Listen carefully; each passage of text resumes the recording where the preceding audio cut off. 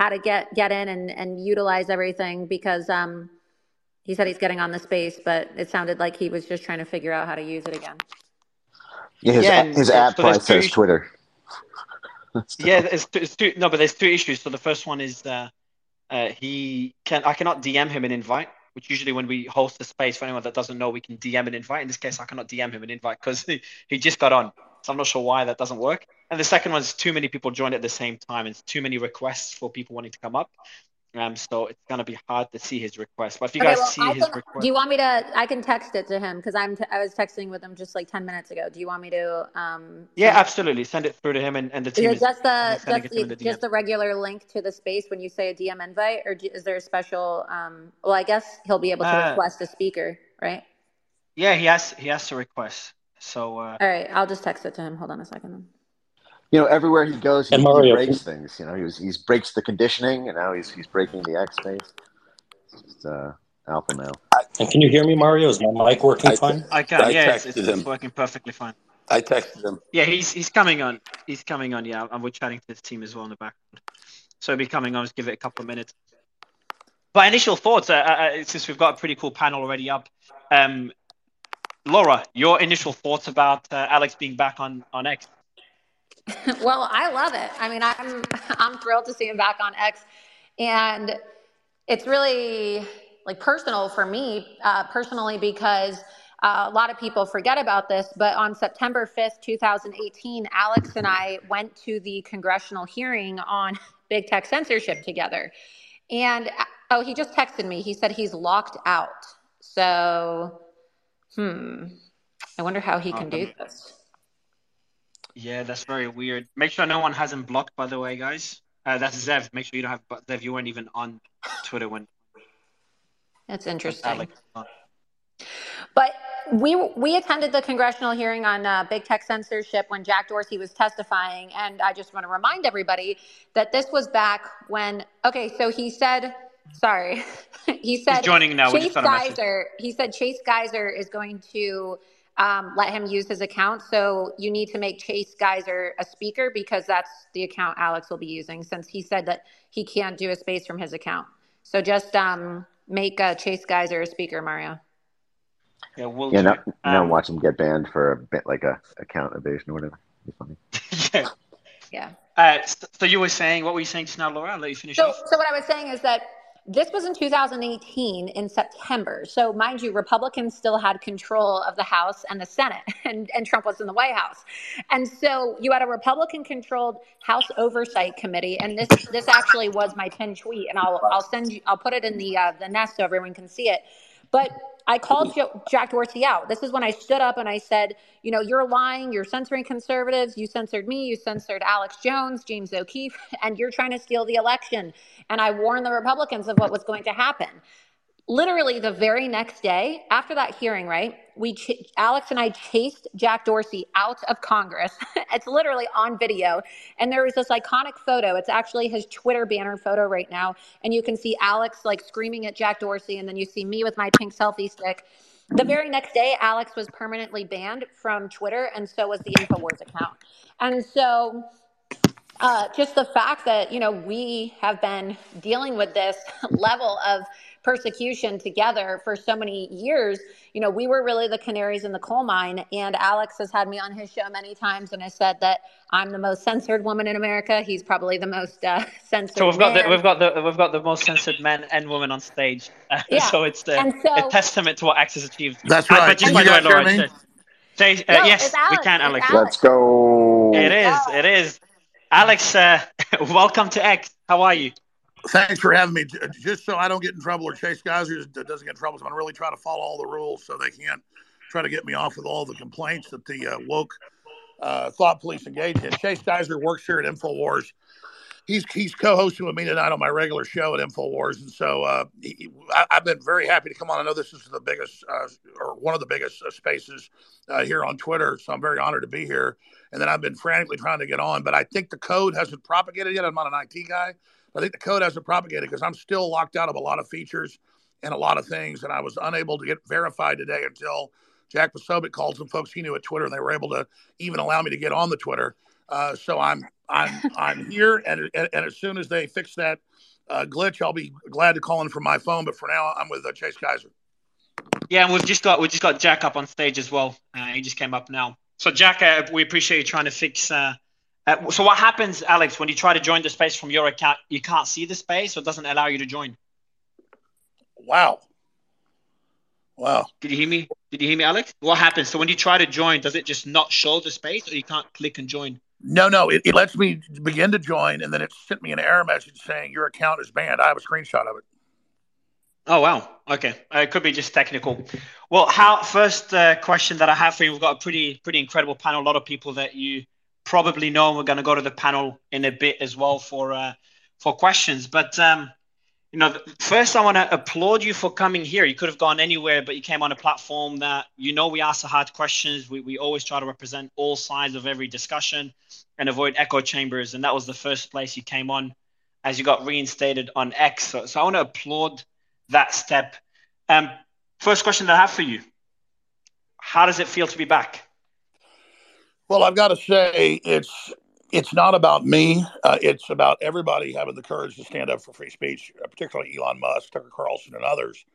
And because when we put up with somebody else being censored for whatever reason the media says, or whether it's something they said that was wrong or something that hurts our feelings, when we censor somebody else or go along with it, we end up censoring everybody else, including ourselves. So I want to applaud everybody for, after 5-6 years of this nightmare, for waking up to the truth of what's really going on. And so it's very exciting. I feel like the tide has really turned. And I'm not just seeing this, here in cyberspace on Twitter, which has obviously exploded and just is dominating while the old big tech dinosaurs die. Because they are like Pravda in the old Soviet Union. So it's very, very exciting to be part of history. But really, this isn't about me. This is about the public recognizing that the process that was used to demonize me, misrepresent what I said and did, and then silence me and then build straw men. Once they silence you off all major platforms, they're able to then steal your identity and then turn you into something you weren't, with edited clips and out of context stuff. And now even everybody's experiencing it who's prominent with these deep fakes. So that's why it's so important that everybody have a voice, even if we disagree with them, because we need to hear what they actually have to say in real time, especially in this so connected world, because this is the real discrimination of the future with these social credit scores and AI systems, is using excuses to block humans off the web, but then giving bots free reign. That's another visionary thing that Elon Musk has done, is declare war on the bots, declare war on robots that are stealing the identities and masquerading as humans. That's really critical. So one thing I did in a post today, and I think Tucker was the first one to do this, and not only calling you the most censored man on the planet, he said that you were, I think, the first major personality to be censored by big tech. And he told a story on how Tim Cook had a meeting with other platforms in 2017, end of 2017, and they made the decision to censor you not only from social media platforms, but that included your bank account. That included everything. Can you tell us more about the platforms that censored you, the excuse that they gave, and the experience that you went through? Absolutely. I think that was back in August of 2017, 18. I don't remember the exact date, but it was in August. And I normally get up at about 4 a.m. So I got up, got a cup of coffee, turned the computer on, and I had hundreds of messages saying it was just announced you were banned.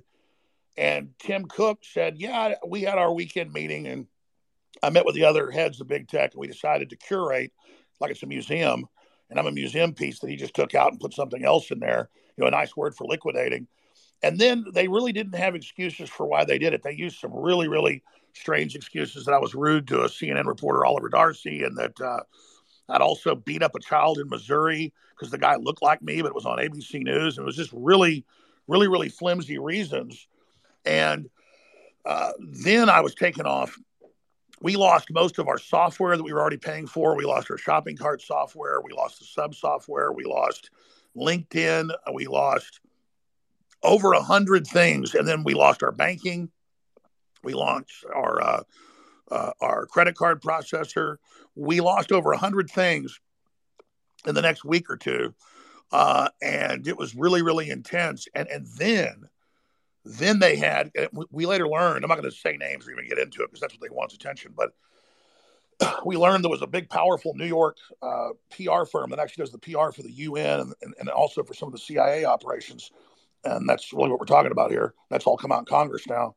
And then they went and dredged up stuff in my timeline out of context, blew it up times a million, and then said that I was currently doing things I'd never done, just outrageous, horrible things. But notice, never proof, never a clip, never a video, never anything. And so, other than like 3-second clips out of context, so I was unable to defend myself. And so they were able to then create this new Alex Jones. But then I was very blessed over the next 5 years. The public really on their own, because they kept demonizing, kept attacking, sometimes thousands of articles a week, hundreds of TV programs a week. I'm not exaggerating. I mean, AP articles syndicated in every newspaper in the country at least once a week. And Daily Mail attack pieces every week, just thousands and thousands and thousands of articles. Like I was a third world country they were about to invade. There was that much propaganda, but it wasn't as they were really that scared of me. They knew, and documents that later came out, that once they used me as a training tool, like a chew toy for attack dogs, that once the public got scared and didn't defend me and self-censored and didn't promote me, then they could move on to everybody else. So I was simply the first big domino to fall. And then once they did that, they were able to take the whole thing over. And since then, I mean, they had NATO summits 5 years ago saying, we got Alex Jones, and now we're going to get everybody. We're going to basically shut down left, right, everybody. We're going to bring in total control. The internet will soon be like Netflix. There'll only be approved channels and approved programs. These are quotes. And so I was there on still some talk radio stations and my own website, Infowars.com, desperately trying to explain, look, they're having congressional hearings about AI censoring people. They're having EU and NATO meetings. Here are the documents. Here are the videos. And they were so confident then because no one was talking about it in cyberspace and it was just little pockets talking about it. So they got away with it. But then they got so arrogant with the Hunter Biden laptop and with what we saw in the build up to 2020 and after that. And then they censored so many tens of millions of people, really more than that, and removed billions of posts on questioning COVID origins or questioning the Libya pullout or questioning open borders, that it just infuriated the public because they went too far. And then people went back and said, oh, well, what happened to Alex Jones? And so they basically dug me up, exhumed me and did a autopsy and found out that I was just the first test subject. And so quite frankly, I'm just very honored for everybody's support and people seeing through this. I'm certainly not perfect, but 99% of what people hear about me is not true. It's the same thing they do to Elon, where he says nice things. And then they lie and say, Elon Musk just said this. And then you spend an hour trying to find where he actually said what he said, and you finally find it, and it's the opposite. And so I'm telling you, folks, that's what they do. They completely twist everything. And I think so many people got a large serving of what I had that there was a lot of camaraderie. And quite frankly, everybody are veterans. I wouldn't call us victims, but we're veterans of real information war now. We've all had a real chance to experience it. And so it's a major tide turning point. I know that like a poison battery, they charged me up with so much negativity, such a straw man lie, such a horrible, terrible demon that Elon knew that if he brought me back early, I think that would have been too far because the public wasn't educated yet and he had to free the rest of the captives first. But I think as more evidence came out, he made that bold move because it's really a fuck you. Just like he said a few weeks ago at the New York Times, that these people there's never enough censorship. You never can bend enough to them. You never can compromise with them. They never compromise with us. So you finally reach that, well, fuck you moment. Fuck yourself moment. Go fuck yourself. And so I think that's the shot heard around the world. I think that was the final tipping point where the tide completely turned. When Elon Musk said, go fuck yourself, you can mark that day as a shot heard around the world in the info war, and when we turn the tide. So in your interview with Tucker, you did express concern on what could happen. So you expressed understanding on why Elon didn't bring you back. Obviously, that didn't last long. And you also had concerns on what could happen to Elon if he does reinstate your account. Now that you're back, do you expect Elon, who also I think he replied to Brian, who's on stage, one of his replies, he said, I expect revenue to potentially drop from this decision. Do you expect there to be attacks or pressure on Elon after he reinstated you? Well, I think he said that yesterday. I don't have the comment on X in front of me, but he basically said it's the right thing to do because of principle, and it's also what the majority of the vote said.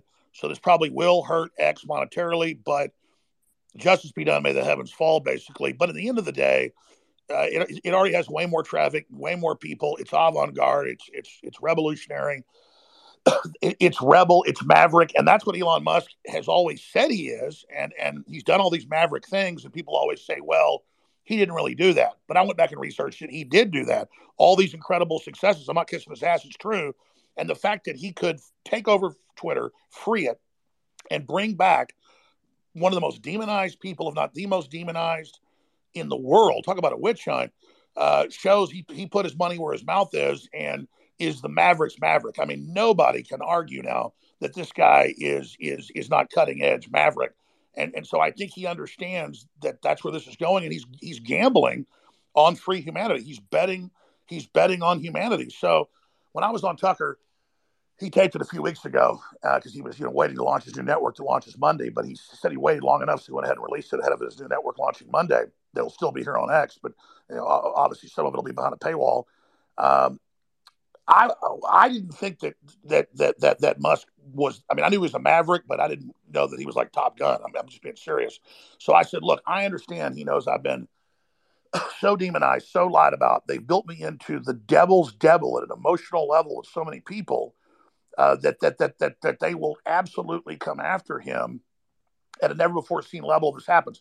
And the ADL and the CIA and the Justice Department and the Southern Poverty Law Center and Media Matters, they were already doing it when I was taping the interview like 3 weeks ago. But then since then, all those big establishment sponsors who are already being boycotted by the American people, by the way, so they're losing literally hundreds of billions of dollars in the aggregate because the people are boycotting them.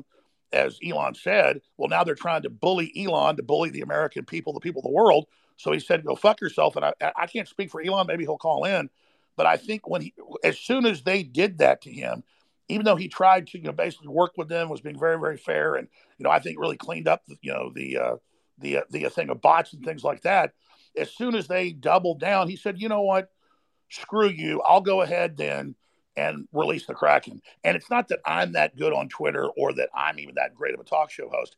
It's the symbol of what they built of Alex Jones is now an archetype of the rebel populist and what the establishment fears. And so what Elon did was really throw down the gauntlet. Yeah, so we've sent an invite to Elon. Hopefully he'll be able to join. He is online. So we'll see if he joins. But do you think it's enough? And I'm focusing heavily on censorship because there's a lot of things we're going to discuss here with us for a while. But I'm focusing on this because I do think it's one of the biggest threats that people are not paying attention to. To have a small amount of, to see what happened to you, to what happened to Tate as well most recently, a small group of people that can make a decision to not only deplatform someone, but essentially almost wipe them out from existence. Now, obviously, X and Rumble are making that difficult for them. Is a threat to democracy, something that people are not talking about, and something that hasn't stopped. But do you think it's enough what Elon's doing and Rumble's doing on a much smaller scale?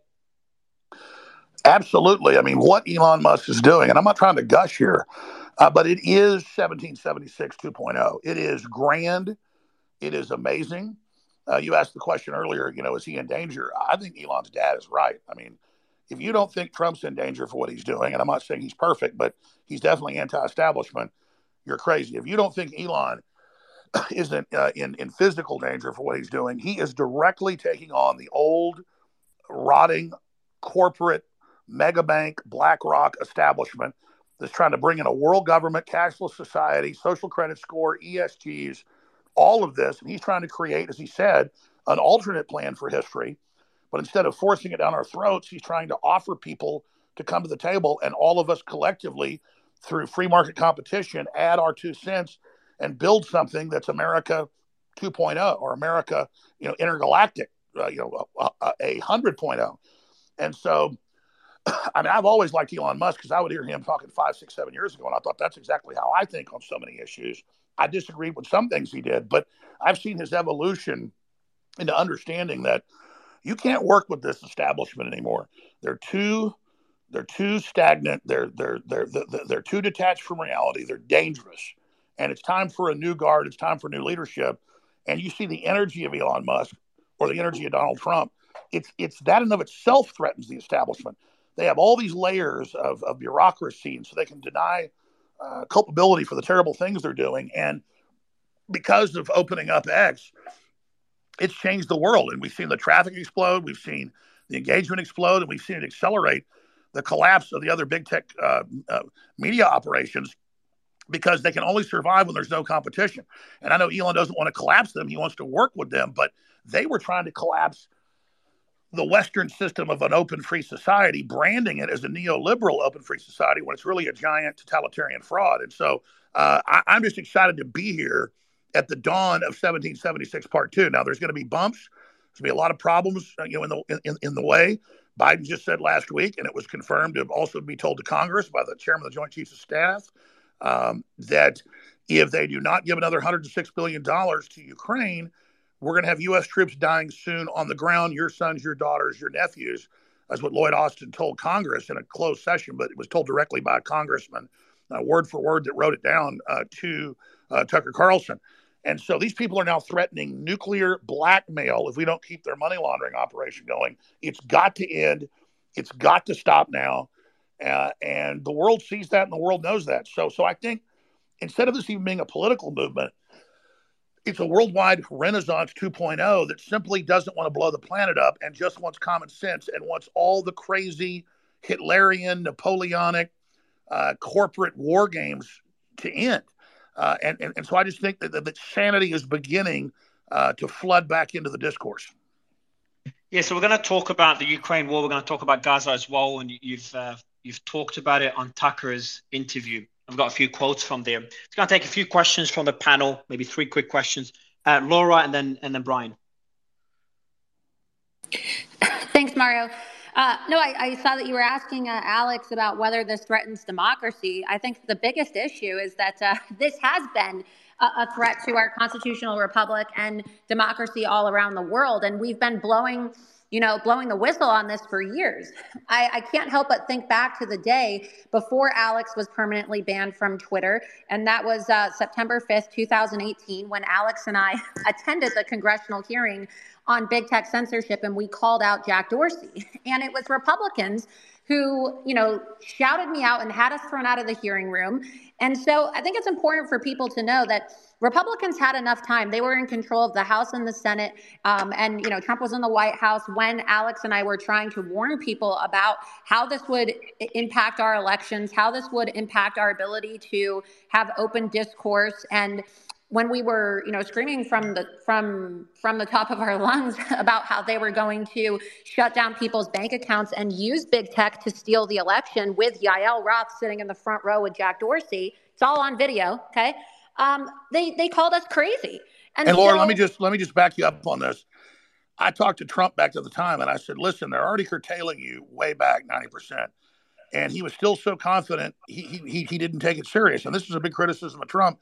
He spoke some about censorship, but once he got banned, then it became front and center, because again, there's still, especially in really older people, I'm not being mean, but people that are 75, 78 years old, he was like 74 at the time, they have real blind spots. And I mean, remember just a few years ago, they would have congressional hearings and Google would lie to the telecommunications committee and say, "No, we don't track anybody's phones or locations." And they'd say, "Okay, good, I heard that." And congressman would say, "Why does it pop up on there? Where's that coming from?" So you've got people that are dinosaurs when it comes to tech who don't understand any of it. And you have a judiciary that's the same. And so it's the blind leading the blind. And they don't understand that a new government, a multinational technocracy, has already basically taken the world over. Now they're starting to catch up really quick. But, I know Jack Posobiec's on here. Jack has been in intelligence. He's connected to so many things going on. And Jack has been warning for 6 months that Biden would threaten physical war right before the election and use an expansion of that war to try to cancel the election or stay in power. And now...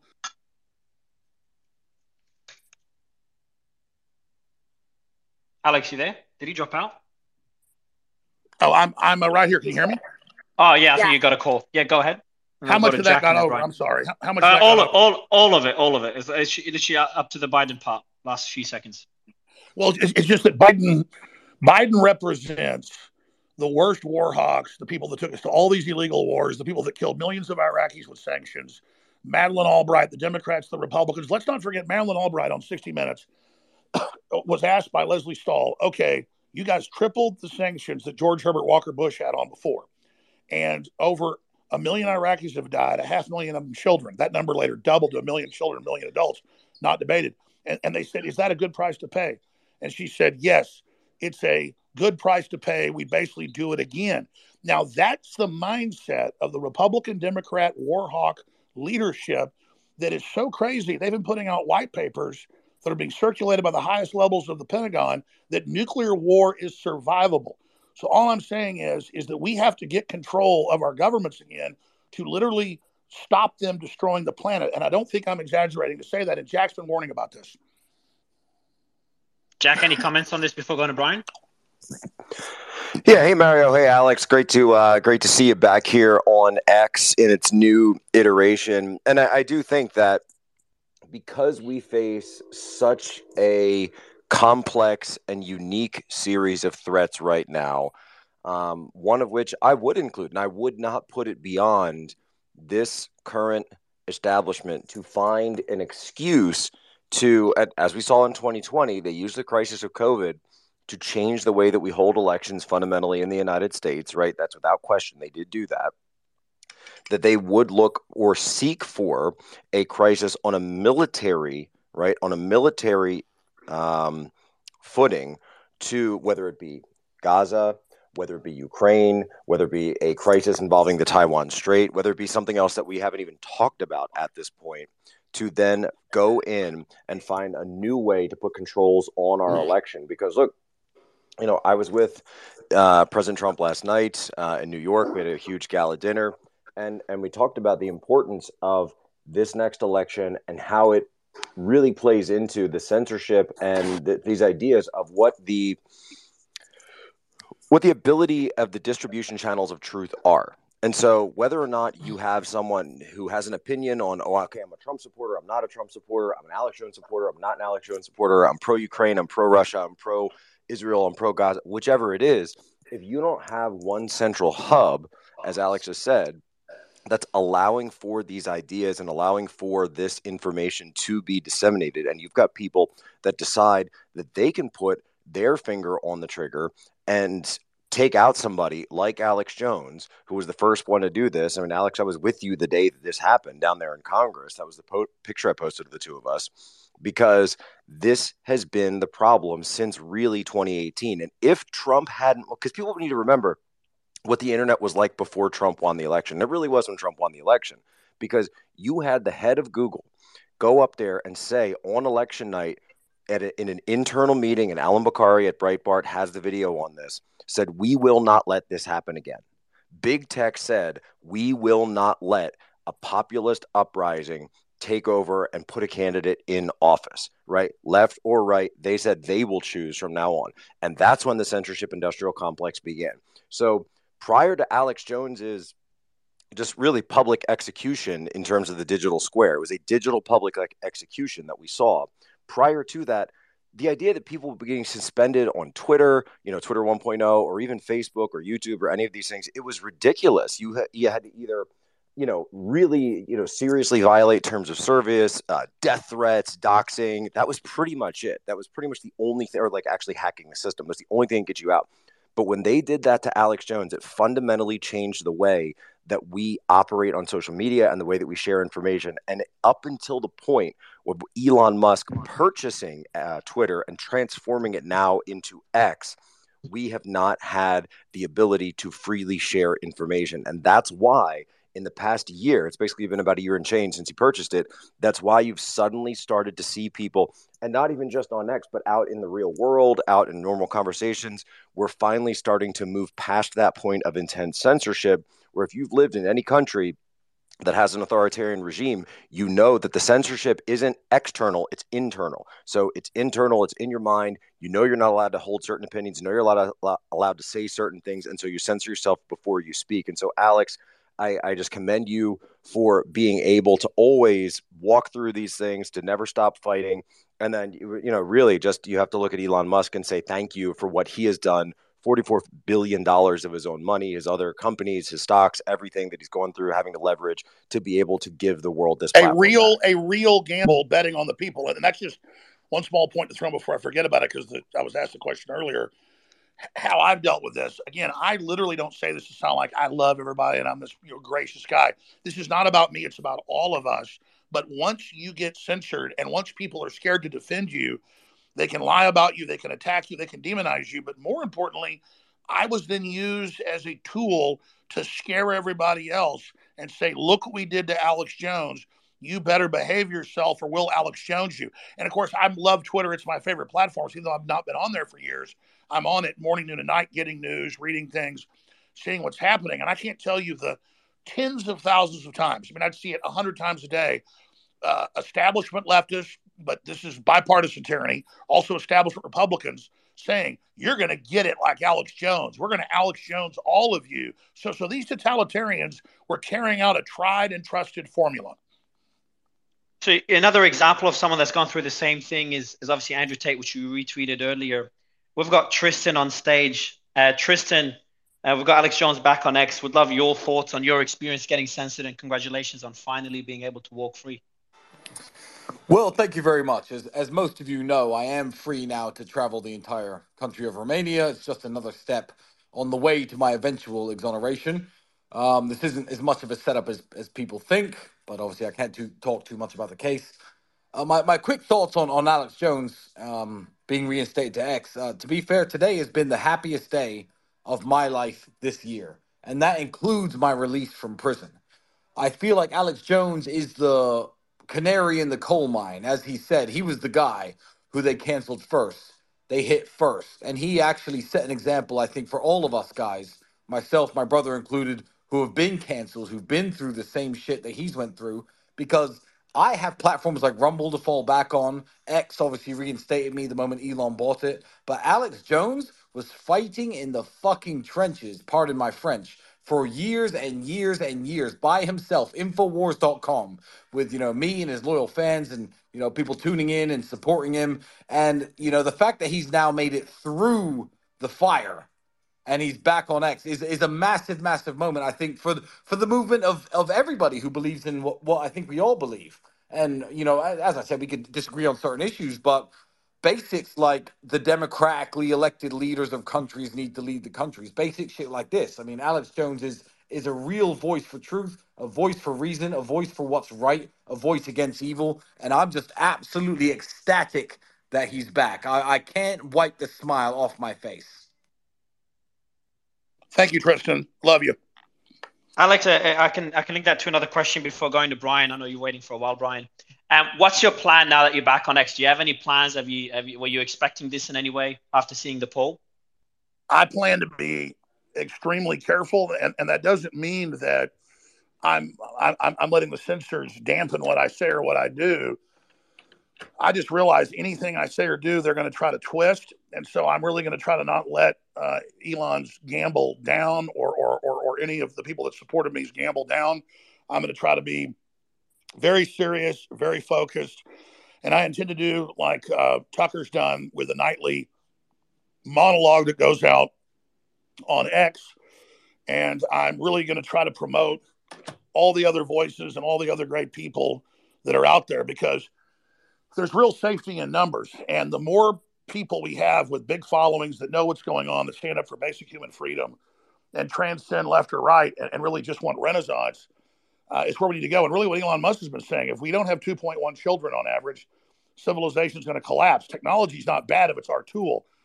So really, I'm going to try to get behind people being prepared, stabilizing the economy, innovating the economy, just like the world economy was stagnant, but then the things we got out of the space race and NASA helped create the whole new world we have. I really want to push to get all the disruptive technologies that have been suppressed out to the public. And again, I think that Elon's at the forefront of that. I'm not trying to kiss his ass. It's just true. And so I'm really just going to try to push for peace and justice and transparency and unity. And I'm not going to try to do the clickbait and, buy into the Carnegie and CIA groups that are trying to create racial division. And I'm not going to try to get into the whole Russian-Ukrainian division or Hamas-Israel division. I'm going to try to show all the sides of it and just try to find the common ground for peace and justice into the future, not to rebrand myself, but to show people who I really am. Because sure, I was big on hundreds of radio stations and to my own audience, and people would still just see the little clips that would go viral, the more hilarious or extreme or even satirical things. And so now I'm going to really, really try to get my identity back, really from a selfish position too, because it's hurt my family a lot. So I don't care much about myself, really. I've got thick skin, but it's been rough for my family, what they did, turning me into Hitler 2.0. And so I'm really going to try to put a lot of content out, like I did on Tucker, so people can actually hear who I really am, and so we can just come together and move forward, not kill each other.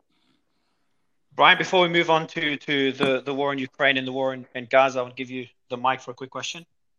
Yeah, so before I ask you a question, I just want to say we're probably about as far politically away from each other as anybody can get. I disagree with you on probably so much. But I think dialogue's key. And I think I even advocated for your banning at one point, probably like 2017 or something like that.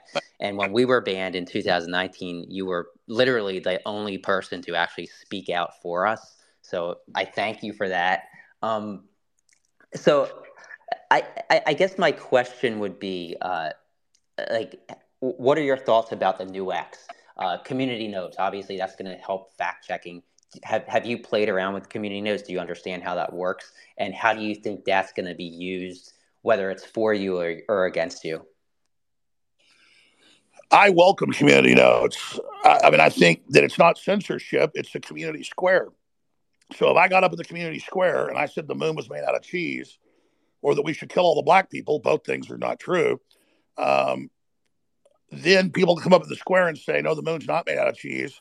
Or they can come up and say, no, we shouldn't kill all the white people or anybody. Or so whatever the crazy statement is, the answer is being able to respond to it. And so I really welcome community notes, because then it's not some big corporation like Microsoft with their NewsGuard, who's got one of the worst records actually of truthfulness out there, telling you that they're the arbiter of truth and using sly methods like Snopes and others do to deceive people.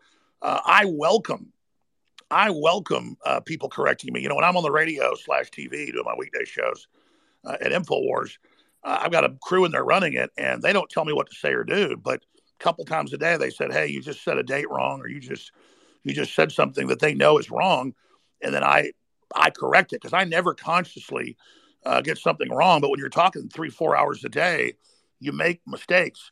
And so I think that that's what this is all about. And so I really look forward. In fact, I want people that politically disagree with me to come on. That's much better radio and TV.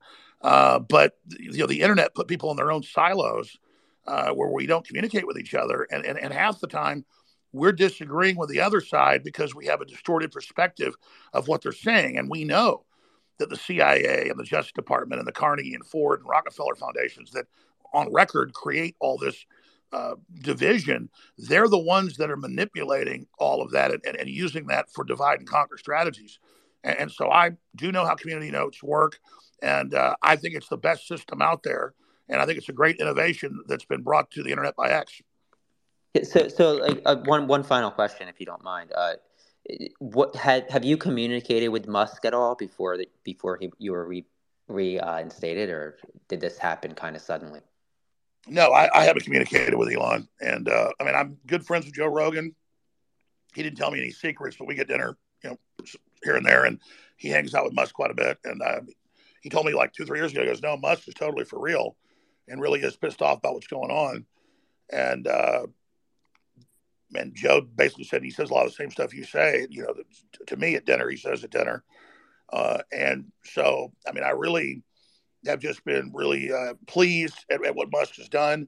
Christ said you judge a tree by its fruits, and the fruit coming out of Musk is just all good. It's really amazing what he's been able to do. And so, and I've told my own listeners this, because Musk has pushed some things, that people can take and say, oh, that's bad. Well, my uncle was in a motorcycle accident, and got an experimental brain chip 5 years ago and now can walk and talk and everything else. So I'm not against brain chips when you need them.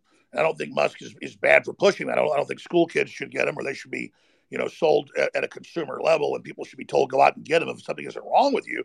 But I'm also a libertarian. If you want to go out and get a brain chip, that's fine.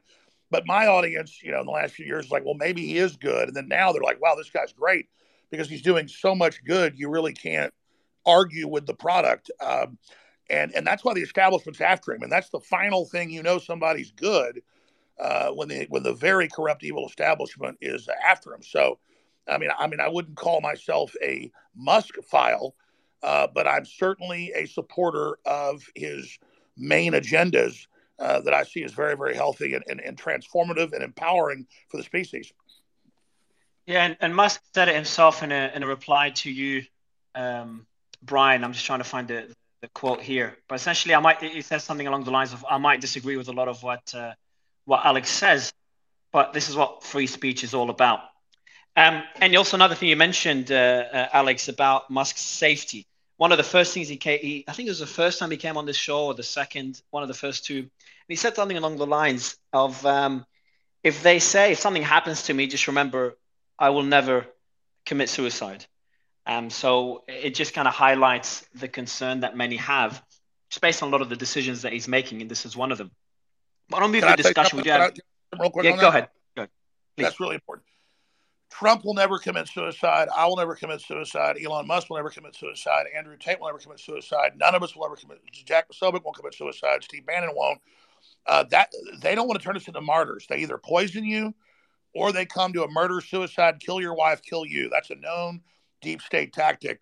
And so, absolutely, if they gun down Elon Musk, that only makes him bigger. But he's such a threat, they might do it, even though it makes him into a martyr, because they know there's not leadership to replace him. So absolutely, it's very important he get it on record that he will never commit suicide. That's why Trump will, be randomly driving down the road and order Secret Service to pull over at a hamburger place. And he walks in and says, "I'm buying hamburgers for all of you." And he stands right there at the counter and watches it made, has them deliver him the bags, and then he randomly grabs one. And I'm not going to get into inside baseball, but the kind of stuff they were doing to Trump early on, and I first broke this, and later it came out that he thought this too. They said, "Oh, Trump's crazy. He thinks they're putting, sedatives in his food." Early on in the White House, I've been told by high-level sources that he did indeed believe that was happening. So they also might not kill Musk, but he should watch out for them, putting radioactive isotope in his food, or some type of tranquilizer that builds up in the blood. I mean, this is the real stuff that these intelligence agencies that think they own us have done around the world. So people better watch out. And you're talking about one of the most powerful people in the world and the richest man alive. So kind of highlighting that the amount of influence or power they may have. Talking about the intelligence agencies, you did talk, and we do have Jackson on stage, who's been very vocal about the war, and Laura as well, who's been vocal about the war in Gaza. You said something on the Tucker Carlson interview. You said, "There is no way one of the best intelligence agencies in the world didn't know this was coming." And you're referring to what happened on October 7th. Can you elaborate on this and expound on what that means to the Middle East and how the war could end? I want to be 100% clear. Israel's a diverse political group. They were basically in a soft civil war. So when I criticize Israel, it's not me trying to get points against Israel or points against Palestine, the Palestinians. It's just a fact. I did that Tucker interview before the New York Times came out and said Israeli military says they knew 1 year before of the attack and the plans. And now we know there was insider trading. And so we're not sure who in the Israeli government didn't get the news to Netanyahu or whether he did know. But 100%, there was a 7-hour at least stand down with attack helicopters 10 minutes away by air. Israel has over 300 of them, including almost 100 Apaches and Cobras, fully loaded with weapons at any one time. 5 attack helicopters could have been there when the first calls came in, but instead retired military officers from as far away as Tel Aviv north drove 45 minutes to an hour south to try to stop the attack. And so it is a fact that Israel stood down, and Netanyahu said, well, let's investigate it after the war is over. Well, now he's saying it's going to last 10 years. So There is something rotten in the state of Denmark. This time it's rotten in the state of Israel.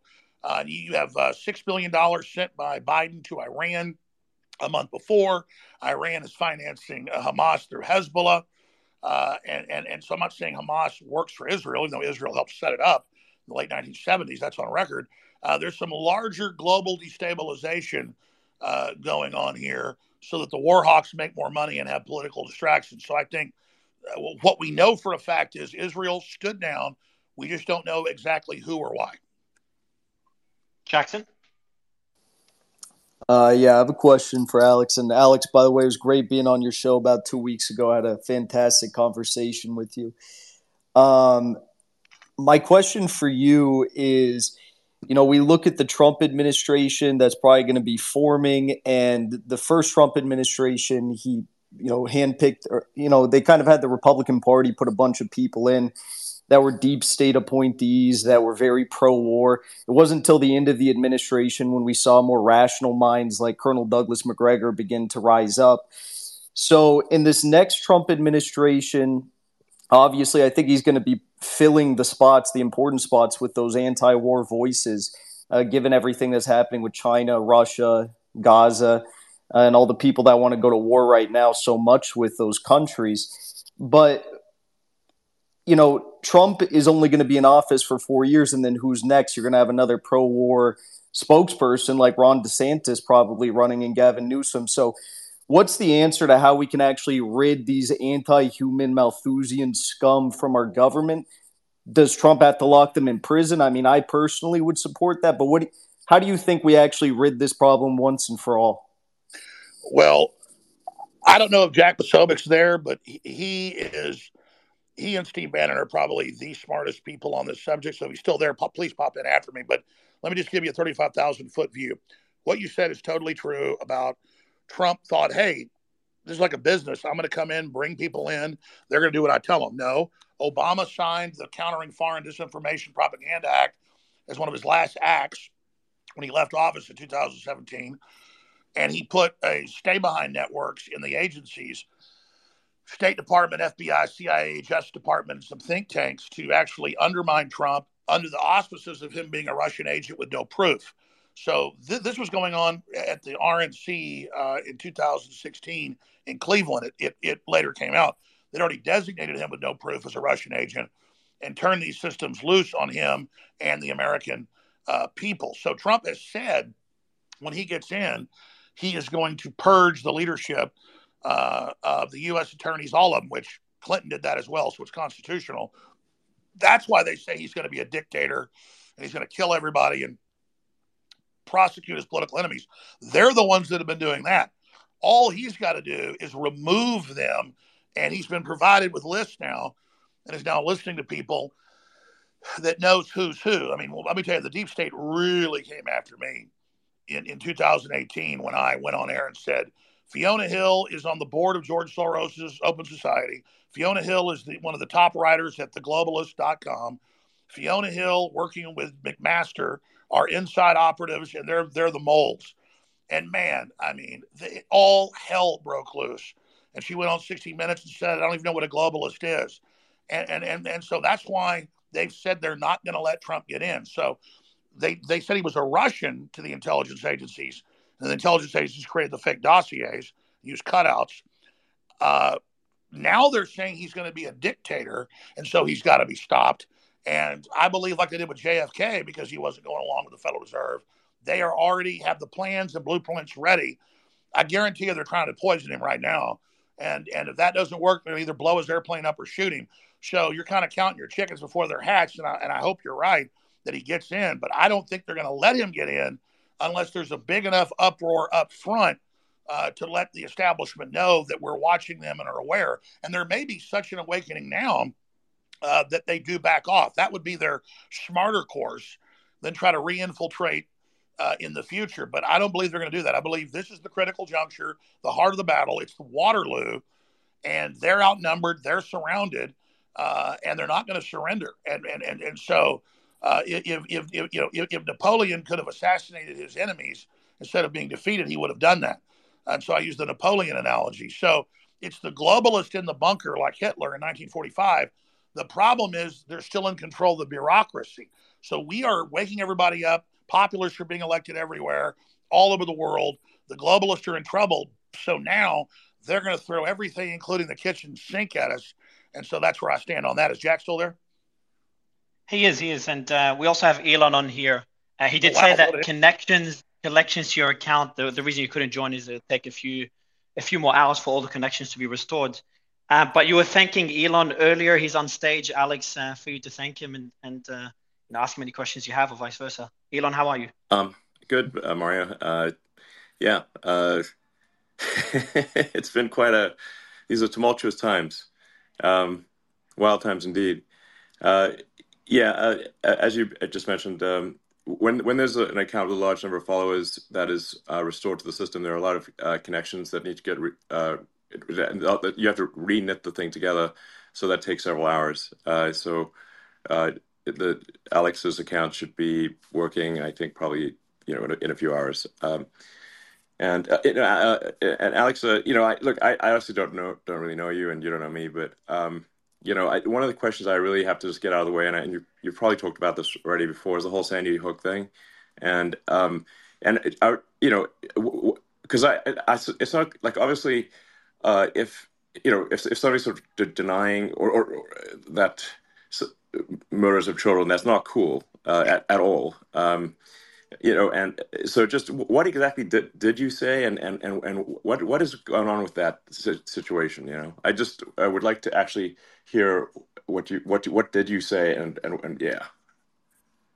Well, Elon, thank you for allowing me back into the public square so that I can actually tell the world what really happened. So, and I hope this is the last time. I'm happy to do probably it. Not the last time, but still. Yeah. Okay. I don't know how much. Would you like the short answer or the medium answer or the long answer? I think at least the medium answer. I guess people just want to know, like, obviously it would be like heartless and cruel to deny a school shooting of children, or to attack the parents or anyone who is involved. It seems that would be just incredibly mean and cruel, frankly. So it's sort of that's I think what a lot of people are upset about, or at least they think that is the reason to be upset about. And if that were true, I think we would rightly be upset with you. Yeah, yes, sir. Well, please let me then just tell you what really happened, okay? And if you want me to send you a dossier with clips and videos and articles, I mean, post it to your account. Yes, sir. I will do that. So let me tell you what happened. I'm a guy that didn't go to college. I mean, a few years of community college. I started out on Access TV 29 years ago. I was not professionally trained, and by 2016, I had 30 million viewers and listeners a day conservatively. I was the biggest show, as big as Rogan is now or bigger. And I had a very small operation and did not even understand how powerful I was. And so when that event, I just call it the school shooting, which I do believe happened 11 years ago, the internet exploded, and it was the top story for off and on for years with all these professors and former school safety people and all of them saying they believed it was a drill. And I simply covered them covering that. What was entered in court against me in both cases where I was found guilty by judges, kind of like in New York, there's a judge in Trump's case, not even a jury, in his real estate case. And then years later, after Trump got elected and after I was deplatformed, it made me bigger. And so suddenly I would wake up and there would be sometimes 100 articles or more a day, every major news channel saying that I was currently saying nobody died, currently sending people to their houses, currently peeing on graves. I didn't even know these people's names. I only said one of their names ever. Now, I believe their children died, and I understand all that. Okay. But I'm saying, imagine I was not deplatformed. No mention of the school shooting in Connecticut for like 6-7 years. Then they go back to my timeline and it turns out it was a big New York PR firm, Democratic Party. They dredge it up. They run hundreds of articles, sometimes a day, but a week for over a year. Suddenly it becomes a big story again. What's the PR then firm? People, pardon me? Which propaganda firm was this? PR is a public relations is a propaganda word for propaganda. So I think we should call PR firms propaganda firms, because that is in fact what they do. So what propaganda firm was this? I will find the name as soon as I'm off, because I can't do 2 days. I'm not good at doing 2 days at once. I can't walk and chew bubble gum, but I will post it to the to X, because after they got their $1.5 billion judgment and asked for $2.67 trillion, that the GDP of India, I'm not joking, folks, that's Bloomberg, they then came out and bragged that they had quarterbacked the whole thing. They're one of the biggest. They do the UN's PR. Okay. And not that they had quarterbacked, quote, destroying Alex Jones. And so I did question it. I did say at times I could see that. I'm not going to even say it now. They'll take it out of context. Say I said it again. I did have, what they entered in court on me was 23 minutes of video and audio over 5-6 years. We did an audit. I hadn't talked about them when they sued me for 2 years. I refused to talk about it. I apologized when the PR firm got involved, and I didn't know who it was at the time. It was just all over the news. I said, hey, I thought it happened. Yeah. I said it happened. I said it happened. I decided it happened 5 years after it happened. So I said, I'm not the Sandy Hook guy. It turns out some of these experts that said it didn't happen are crazy. They made up stuff. I said, I believe it happened. And then they spun it and said, oh, now he admits he lied about it. So it isn't who I was. It's kind of like they've done with you, and you did nothing like I did. I mean, I did question it. I did say a few times that I thought it hadn't happened, but I didn't turn the knife. I didn't really think about it.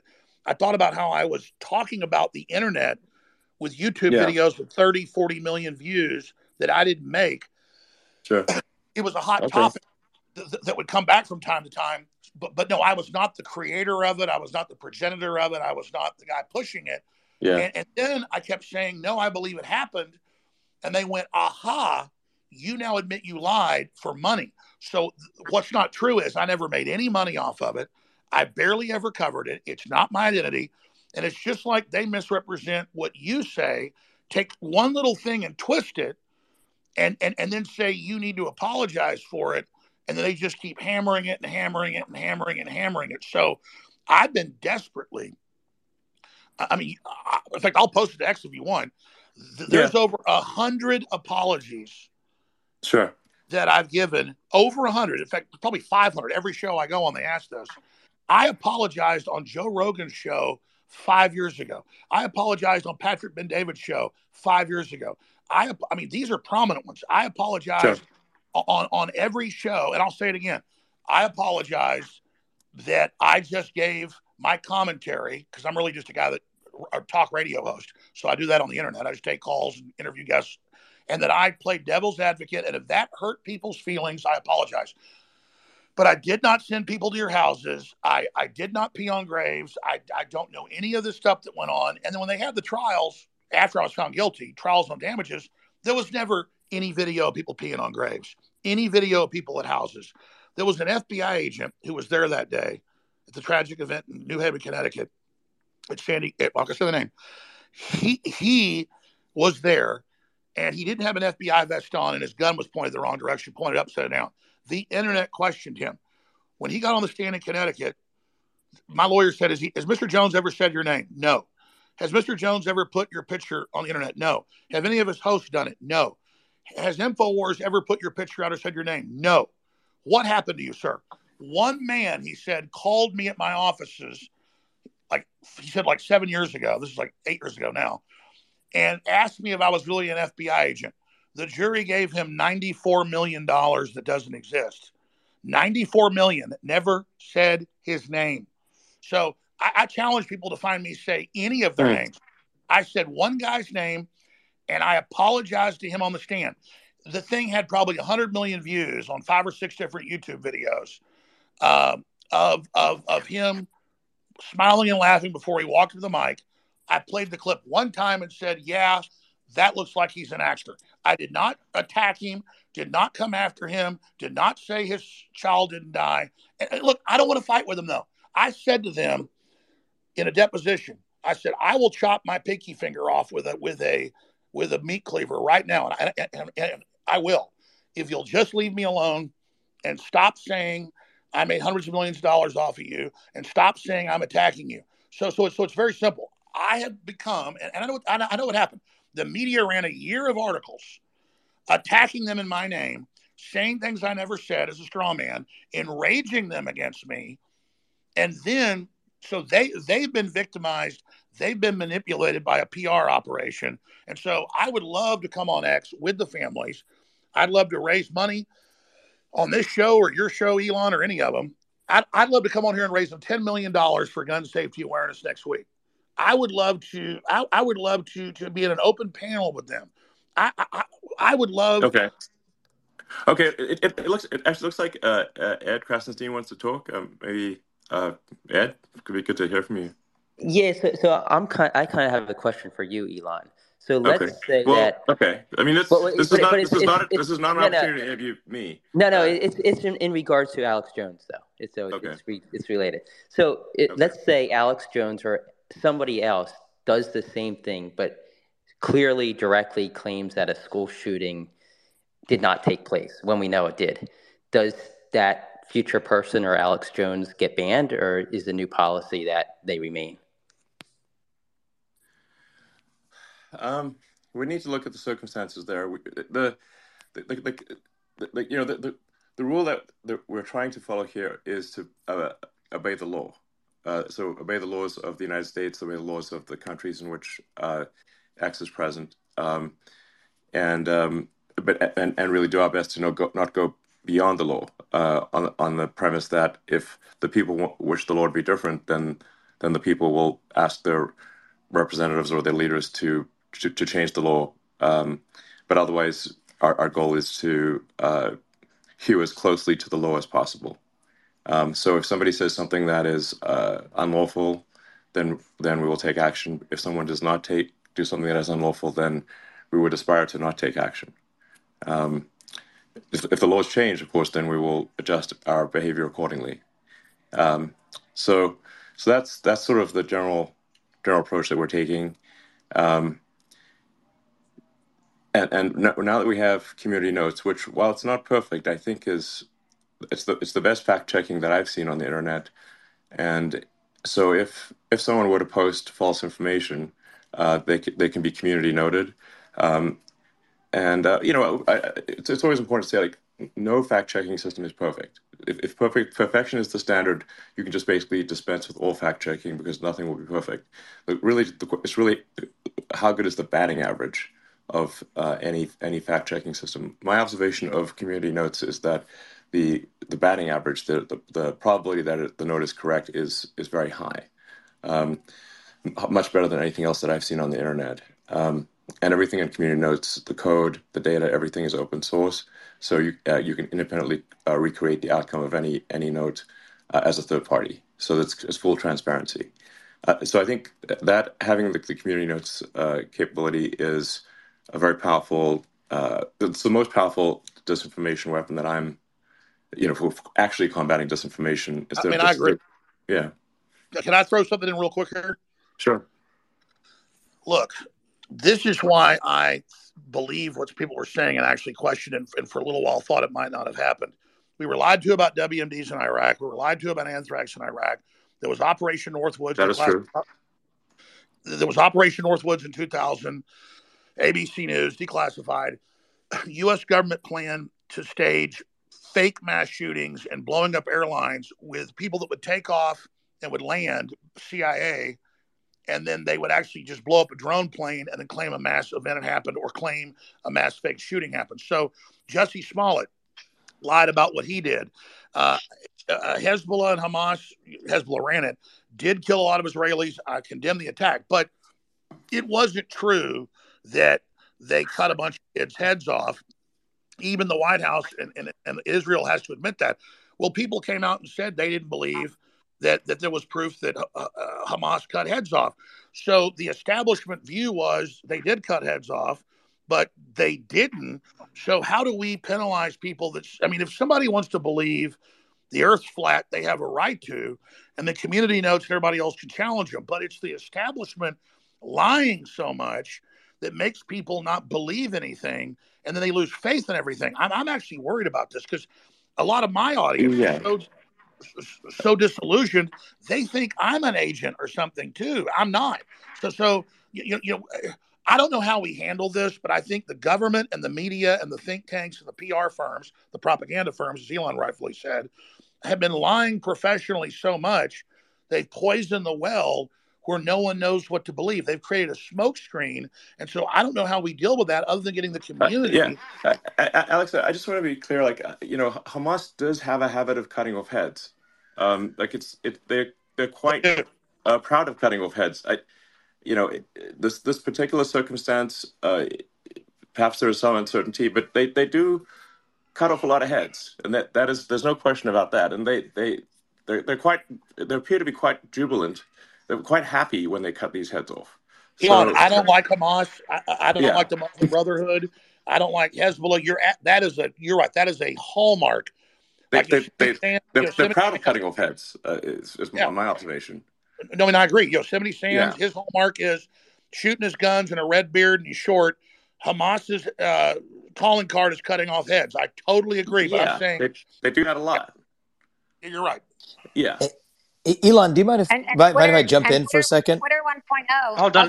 Go ahead. Yeah. I'll say Laura, go to you right after. Yeah, guys. I'm going to go to you right after Vivek. Go ahead, Vivek. I just wanted to, share one thought in response to Ed's question, which is, let's take the content of whatever speech it was that's issue off the table, kids being shot in schools or otherwise.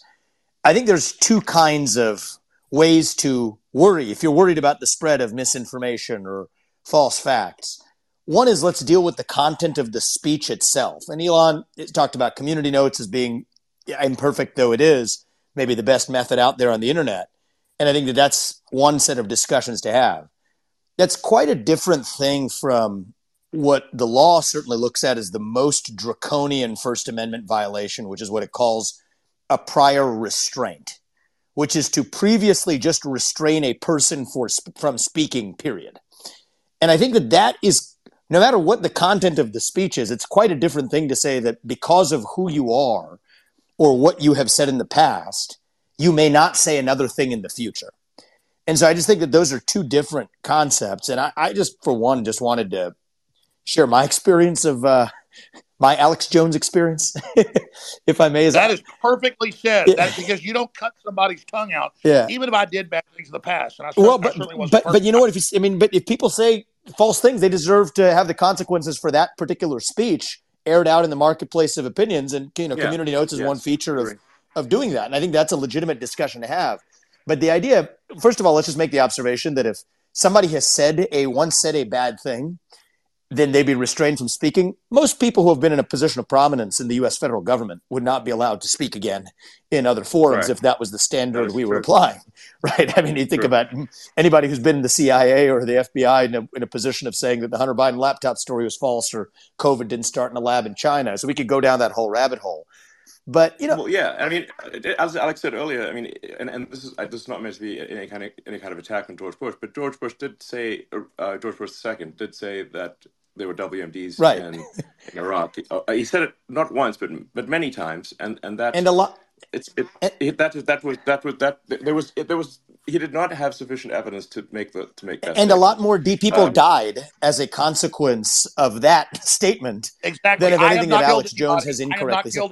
But Alex, I think Alex, I think one other thing I just wanted to share with people is that I was actually just curious about this guy, Alex Jones. I'd never met him, but I happened to be in Texas. I visited the southern border, and I popped in Austin on the way back, or somewhere, I forget where we were, and I heard Alex Jones that's where he was. I said, I want to meet this guy that everybody says don't meet. And so we sat down, and I was actually surprised. And we actually aired it on X, or I put out clips of it on X. I can't remember, in like a podcast format. And so I was expecting to get in a debate about the Sandy Hook thing. And as soon as I open up, what I get is a guy apologized for being wrong. And then we moved on and talked about something else. And so for me, it was just interesting and eye-opening. And I think it would be interesting and eye-opening for a lot of people as well to sort of know that there are people who would have ever thought, made some mistakes, said some things that were wrong, and said some other things that were dead right that nobody else was saying either. And the way that we get to the bottom of what's true is actually hearing one another. And when people say something false, they deserve to be held accountable for it. So I think that's what it's a cool thing that, hopefully we're able to have more of that rather than less because of the existence. I mean, if this platform didn't exist, that avenue of sorting out bad speech through more speech doesn't really exist on the internet or in our culture. And so I think that's, in response to Ed, a good thing, not a bad thing, in my opinion. Yeah, and actually, to just elaborate on the public relations firms, PR firms, which really should be called propaganda firms, because that's literally, public relations is literally a propaganda word for propaganda. You can read the history of how public relations was developed. Edward Bernays. Correct. But the way that PR firms actually corrupt the media is actually in a very significant way. Is that journalists are paid very little as journalists, but they can later retire and join a PR firm and make a lot of money on the basis of the articles they've written in the past and their contacts at their publication. So there is actually a strong monetary incentive, very strong, for corruption of the traditional media. Elon, it's so glad you said that, because people don't understand that's how these work, and I'm just now learning about that. The PR firms are so powerful; they're full of intelligence agency former people. So just like a general will sign off on some bad weapon system, then he retires and gets on the major board of the defense contractor for $5 million a year. It's a revolving door, and so that's why when these big PR firms snap and say jump, the media says how high, and you're absolutely right. When it comes to fact checking, they're really one of the most nasty, deceptive groups out there. Yeah, they're propaganda firms. It would just make a lot more sense if you just think PR firm equals propaganda. PR equals propaganda. That is literally what it means. If you read the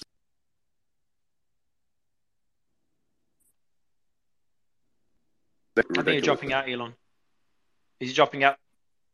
Is he dropping out for anyone else? Yes, he's dropping off for me. Elon, you said. Yeah. You just dropped out, Elon. I think you're back now. Okay. Is your mic working? It's good now. It's good now. My mic is working, but I'm just back. You were on PR firms. You were on PR firms equal propaganda. Yes, it's the public group should really understand that public relations literally just means propaganda. PR firm means propaganda. And the PR firms have very strong control over the traditional media because that's where journalists go to retire and make tons of money. So there's a very strong monetary incentive for journalists to do what the PR firms say because they know that is where they're going to get rich in the future. Bingo. Elon, a question is more for Alex, and me and Alex were discussing it before you jumped on, is the pressure, if any, that you've faced since reinstating, or since you said you'll reinstate Alex.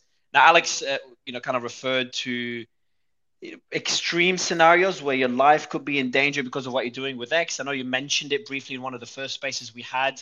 You made a joke about, hey, guys, if something happens to me, I'll never commit suicide. But how much pressure have you faced in recent months? Obviously, we've seen the back and forth with a few organizations that are trying to censor others. And has that increased since you reinstated Alex? I mean, at this point, reading the sort of legacy media is just depressing. I accidentally, once in a while, will go see like Google News or whatever, or Yahoo News or whatever, some random thing, and I'm like, this is just. I mean, frankly, the quality of the propaganda isn't even good. Look, if you're going to do propaganda, at least make it entertaining. And I find it's dull, boring. And just not even well written. That's right. They'll put out one thing and then they all parrot it. It's a dog. It's like lazy propaganda. It's like work harder. We've got Andrew Tate here as well. Andrew, how are you? Andrew, your mic, is it working? You got to unmute bottom left corner. Can you hear me? We can, yeah. How are you? Yeah, I'm good, friend. I'm in the middle of a poker game, but since this is the battle for humanity against the Satanists and the Matrix, with its constant deception of the populace, I thought I would jump in and say hello to everybody. Your thoughts, Hello. Andrew? We had your brother on earlier, Tristan come on earlier. Your thoughts on Alex Jones being back on X? I'd rather hear his thoughts on Elon Musk being the biggest maverick of the last 500 years. I'm not kissing ass here, Elon. You've got big ones, man, on every front. You are literally overturning the entire power structure. I was just going to say this to let Andrew get in, but I just want to say this while you're here. You are literally changing the entire paradigm, and you've definitely got the system scared, and so everybody needs to support X. Everybody needs to support the sponsors on X.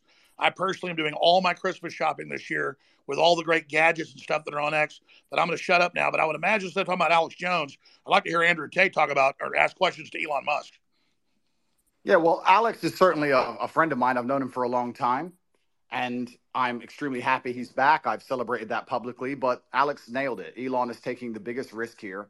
It takes unlimited energy to propagate lies. You have to continually repeat them, and you have to continue to try and falsify information and hide the truth to keep lies afloat. And this simple purchase, you call it simple, the purchase of a simple website has literally cracked the matrix in real time, and it becomes extremely difficult now to run the psyops they were previously running and enslave the populace, which is their primary goal. So Elon is a hero, absolutely. And the risks you are taking, Elon, I don't think many people at home actually understand the gravity of the risks you are taking, because your ability to speak freely is heavily leveraged against your insignificance. You're only allowed to speak if nobody listens to you. And if you get big and people start listening, they're going to come at you hard. And I think I'm not completely versed, but from what I understand, Elon's already suffering the lawfare tactics, which they're going to do. They're going to keep pulling out the hat to try and slow him down or stop. Andrew, let me interrupt before I forget. I don't give him any attention. The same law firm that came after me with these PR firms. You've just dropped out, I think, Alex. He's just dropped out? Anyone else can? Yeah, I think he got a call. No, he got a call. Yeah, go ahead, Alex. There is a 3-letter agency running this. Not all of them, but let's just say it starts with a C and it ends with an A. Sorry, go ahead, Andrew. Yeah, absolutely. And there's liberal NGOs which will sponsor agents of the Matrix. They'll sponsor females to end up in a house party and then lie to try and then put you in a Romanian jail cell and get you sitting with the cockroaches in a dungeon. And it's a very scary world where you get to a point where you're only trying to tell the truth, and they're going to punish you for that using endless lawfare. And this battle has only just begun. But the Matrix has truly cracked now, and it's going to be extremely hard to lie to us like they did before with X, the way it currently is. And I think it came at exactly the right time. I almost, without trying to sound pessimistic, there was a point where I kind of felt like I was losing hope. You couldn't tell the truth about anything. Everything was a lie. Everything from head to toe was a lie. And they're trying to lock us all back in our houses again, and we can finally talk about it. It's truly heroic. And Elon's taking massive risk, and the respect I have for him for doing that is enormous. Absolutely. I mean, this is what happened. I'm going to shut up because I want to hear from Elon, but this is so historic. Elon Musk's courage, and it's true, I'm saying, has broken the back of the globalists. They'll never be able to turn this around again unless they have a nuclear war. Elon Musk has broken their back. Yeah. Well, I guess some people are afraid to die, but I am not. That's and you know what? It's kind of crazy because I was talking to someone the other day and I was explaining. They were asking about my seizure, how they took all my houses, all my money, all my cars, blah, blah. And I said, you never truly own anything on this earth anyway. You can have a piece of paper that says you own it, but if you piss off the government structures, they just get a judge to stamp a different piece of paper and you no longer own it. The only thing you own is your soul and your integrity. And this is the one thing they cannot take away from you no matter what they do to you. And that is the best feeling on earth. It doesn't matter if you can sell your soul to the devil and repeat what they want you to say, but then you truly own nothing. And yeah, I think that as history books look back on this pivotal moment when X was finally freed and the information of the world could finally be spoken freely, I really do believe we're on the right side of history. And if you were to ask me if there's anything worth dying for, it would be for the freedom of humanity and to be on the right side of history. So I agree with you absolutely, Elon. Yeah, absolutely.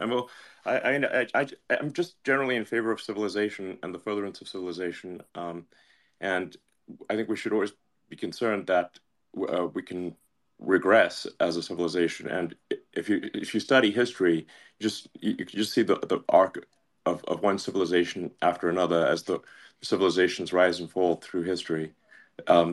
We've been in a period of civilization rising very rapidly, but we should be concerned that we we may be cresting, we may subside, and there are many times where I get late stage civilization vibes, and I'm just worried that maybe we're cresting as a civilization and perhaps headed for a fall.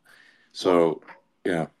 Well, I agree with you because I truly believe, and a lot of people have said this before me, this is not an original idea, but I think as AI and machines and tech increases, a lot of people are going to be deemed useless by the overlords. And then you have to sit and decide, what are they going to do with all these people who have hopes and dreams, and they want healthcare, and they want a garden, and they want a house to live in, and they don't want to be treated like cattle. They're going to become extremely inconvenient.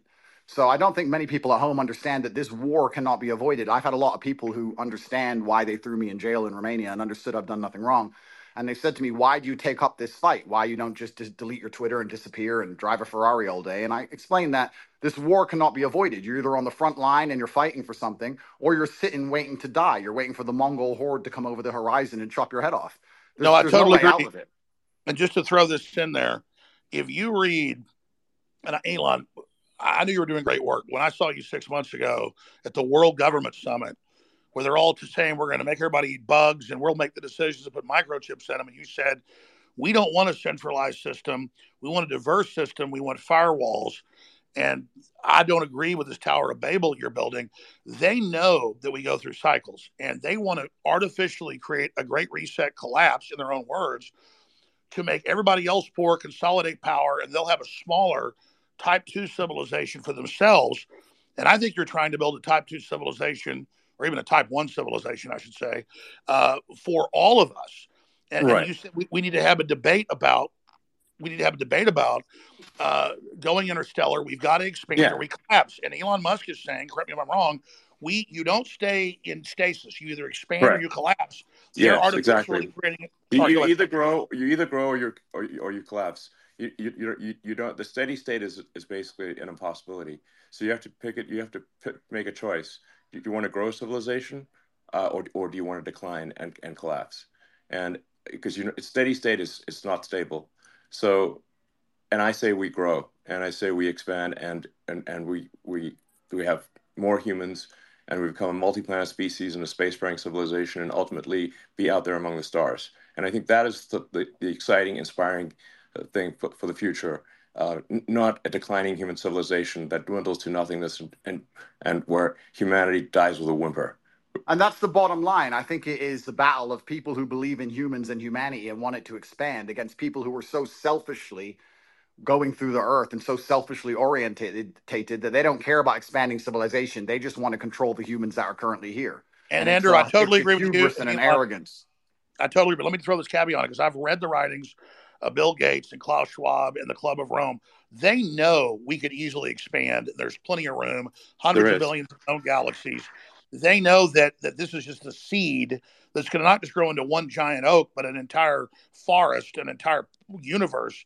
And so they want to shut everybody else down because they can't deal with the competition of the Elon Musk that come out of the general public. They want a global tyranny so they can direct it and control it, so that they direct the expansion.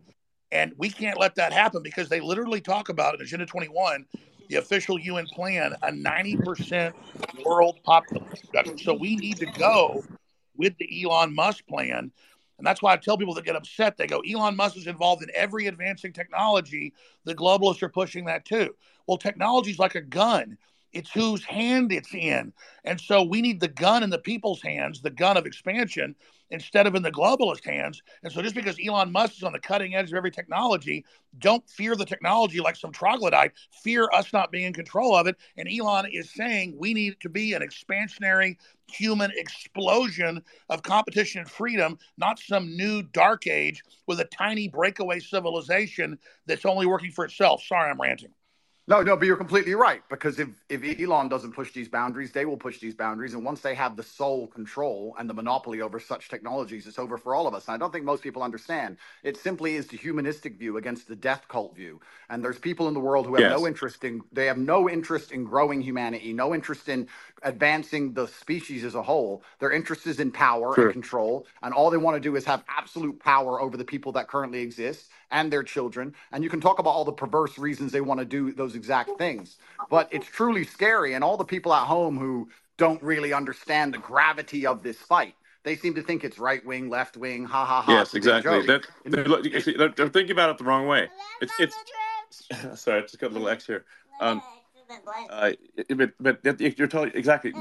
This right left is it's the wrong way to think about it. It's the sort of the extinctionists versus the pro-humans.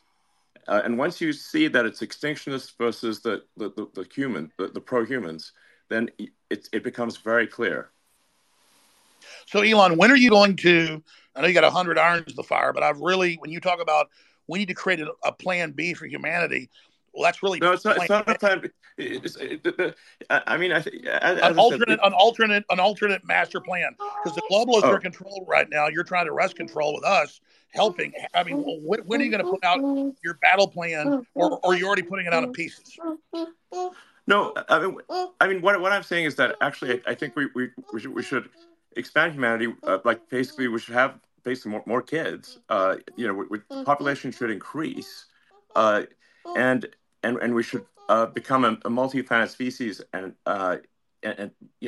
make life multiplanetary. Build a self-sustaining civilization on Mars, and then ultimately, this will be long after I'm dead, probably, but almost certainly. We can go to other star systems and go out there and I don't know, maybe we'll find some long dead alien civilizations. And I don't think we want to be one of those lame one planet civilizations that never got beyond its home planet. I mean, we gotta what are the aliens going to think of that? It's like we got to make a good showing. Team Human. Well, Let's go. And that would absolutely that would be certainly disappointing. But it's essential, and truthfully, it's so amazing we'd even speak about these things. Only 2 years ago, you couldn't even speak about these subjects, but it's so pertinently obvious to anyone who pays attention, and it is scary. And expansion and humanistic views are certainly the way to progress, and it has to be done. There's no other way. Just like a business, just like you guys said, if you stand still, you die.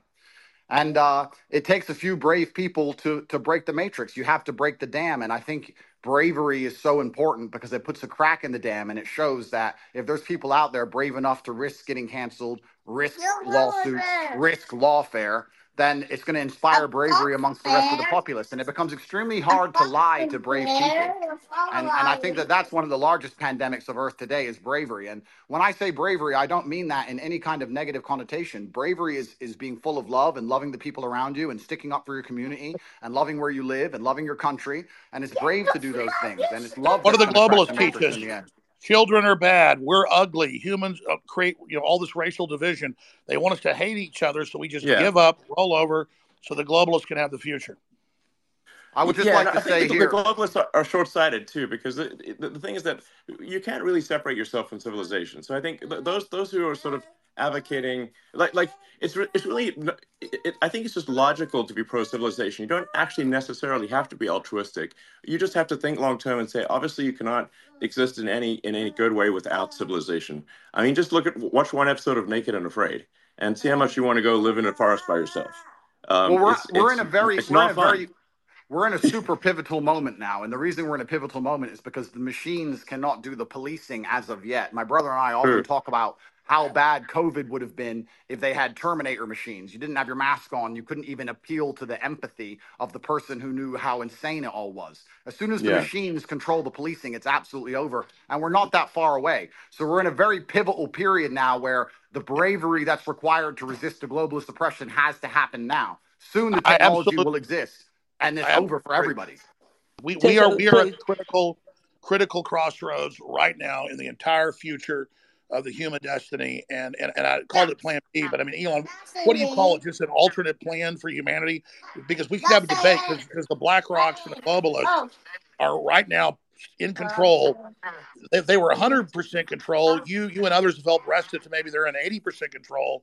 They're losing control very quickly as people discover what they're doing. But what would you call the debate and discussion about a pro-human future? Just team humanity?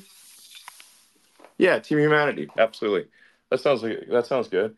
But I think like something that is really important is like you just literally have to have kids, or there's no next generation. I mean, Alex, do you have kids? Yes, I do. I'm not as prolific as you, but I wish I was. They're the best thing in my life. I have 4. Okay, great. And Andrew?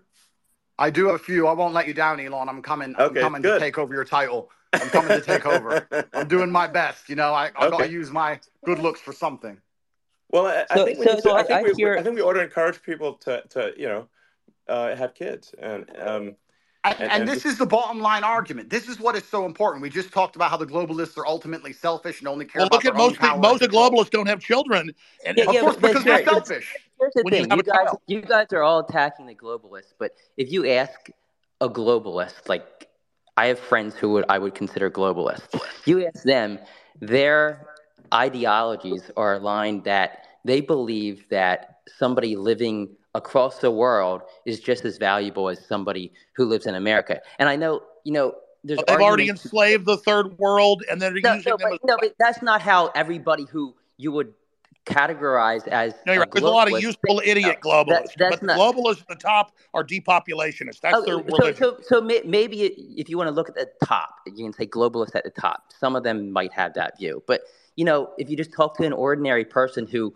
views themselves as a globalist, they're not saying, "Oh, I'm evil." They're not an evil person. They just have this belief that every human being around the globe is equal. That's I would call that an internationalist. That's an internationalist. A globalist wants one world government run by corporations. Yeah, well, I think you can label them differently, but I think if you talk to somebody, Henry Kissinger was a globalist.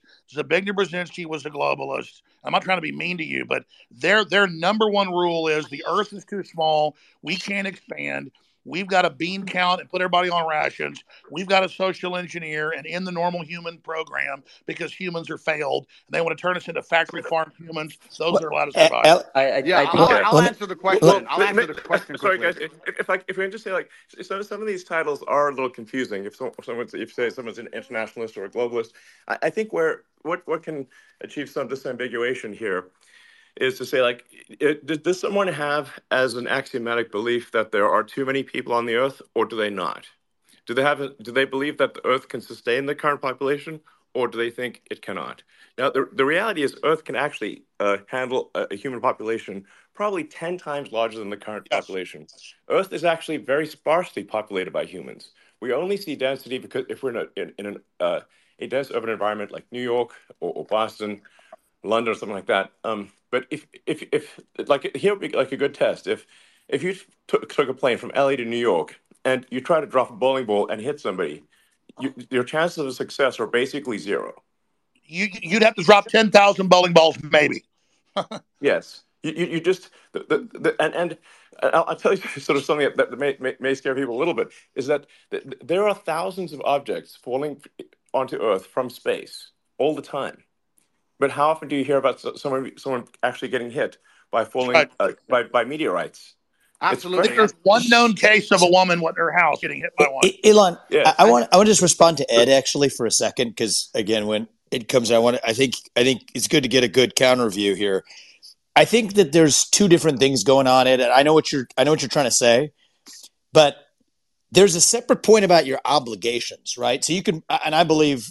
Everything has been said about the importance of expansionism for humanity being pro-civilization and expansion pro-human race to win. That's like a separate axis, though, from saying where are your obligations where you are, right? So we talked about procreation and family. Then we talked about the nation. Well, look, I have two kids. As a father, my moral obligation, I believe, is first and foremost to my family. And then, let's say, as a president, my moral obligation is to the citizens of the nation that I lead. And then you can worry about hunger in the Congo or whatever else needs to happen in the Darfur or in other places.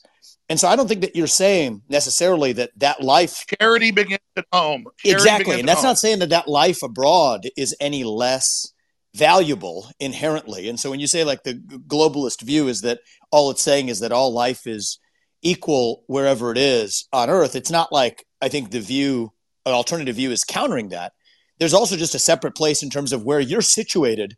Where's your obligation, right? As a father, it's to your family. As a president, it's to your country. And just because you believe that's the hierarchy of your obligations means somebody else is the leader of one of those other countries. And that's an obligation that they have too. But that's like a different discussion. Well, the neoliberals, the neoliberals in their own PR. They're the ones doing the worst things on the earth. They just say, "Oh, we want global government because we want to give Africa's representation." Then they lock them down for 3 years and starve 30 million of them to death, and then organize them to flood us as a political underclass. This is cold-blooded Henry Kissinger State Department Memorandum 200. I mean, they've got. It's not black and I white. think it's two different conversations. But what is black and wait? What But is can we what just? is I'm sorry. what is Just, black? Go ahead, Andrew. Go ahead, Andrew, and then we'll go to Dave. Andrew. Okay. What I do believe is black and white is simply, if you read a history book, you'll see the worst things that humanity have ever done have been done with good intentions. That's what's so bad about evil acts, is that people Road think to they're hell. doing the right thing. And that's the most dangerous thing about it. And this idea that they look at all human life as sacred and all the same, I actually disagree. I think the reason they will prioritize people in a third world country, for example, you'll say it's because they see us as equal. I think it's because they see us now as spoilt and annoying. They don't like that we need pensions and living space and healthcare. They simply want slaves and a robot class, and they'll do anything it takes to get it, and they'll get it from anywhere they can. And when someone comes along and says, well, my intentions are good, I'm not interested in that, because you can name any Holocaust or any atrocity in history. The people didn't think they were the bad guys. They often thought they were the good guys. And I guess the easy way to look at life is you want to be having as many children as possible. You want to pray other people do the same, and you want those people to enjoy freedom. And anyone who's coming along restricting speech, restricting access to certain things, restricting movement, all they're doing is trying to restrict so they can control. And nobody in a history book ever who did that either was the good guy. I think it's very clear to see who's on the right side of history and who isn't. And I advocate freedom for everybody. If I disagreed with absolutely everything Alex said, I'd still be glad he's back on X. And these people can't even handle a different opinion. Do you think they're going to allow the people who have a different opinion to them to share water or share food or share anything else once they have And the absolute reason they control? don't want another opinion is they want to misrepresent what Elon Musk or Andrew Tate or Vivek Ramaswamy or any of. I'm telling you, they want us silenced so they can lie about what we said. Yeah. I agree with you. I have a quick. Hold on. We'll go, Jackson. I'm going to go to you right after Dave.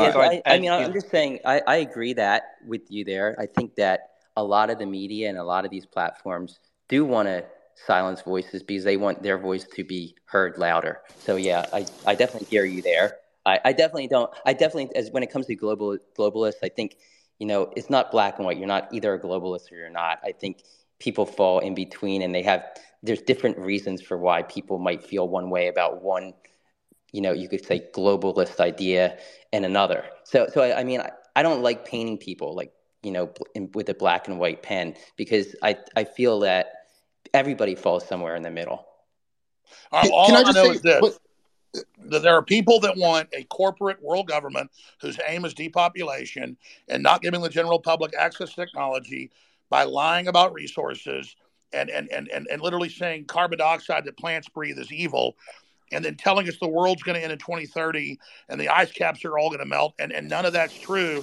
So our children basically give up on the future and decide not to have children. That's all I'm saying. And Elon Musk is promoting an optimistic, pro-human future that the science and evidence shows is real and that we need. Gentlemen, I have to go. Yeah, I just want to be sort of yeah, exactly. I want to be clear about my position. I'm super pro-human, and I mean all humans. Humans in America, humans in somebody's Africa, got their thing Asia, open, and everywhere else. Got their phone open in the bathroom. Yeah, that's Vivek. Vivek, that's your phone, Vivek. I'm not able to mute you. Vivek. Perfect. Go ahead, Elon. Sorry about that. So, well, I hope you feel better. I feel great. Thank you. Sorry about that, guys. I'm super pro-human, like for Team Humanity here, and I just think we want to make sure that people have a positive view of the future, and I think I encounter a lot of people who have actually very pessimistic conclusions about the future, and if you try to unpack that and say, where does that pessimism come from, and I think these are good people, they have good intentions. I think they think about things and come from is believing that there are too many humans on the planet. This is false. Earth can easily sustain far more than the current population, but they've been told this thing and they've believed it, and it is false. I'm going to sign out. I'm very pro-environment, obviously. Bye, Andrew. I might have done more. I might have done more, for sustainable energy than maybe any single human. So I would consider myself an environmentalist, but I also believe in physics and reality and not sort of being alarmist about things. Something you said was really smart, and because I've seen the equations. I'm not a mathematician or rocket scientist like you, but we need the fossil fuels to get to the new technologies and transfer over. You can't cut them all off and then not have it. They're blowing up the bridge that gets them there.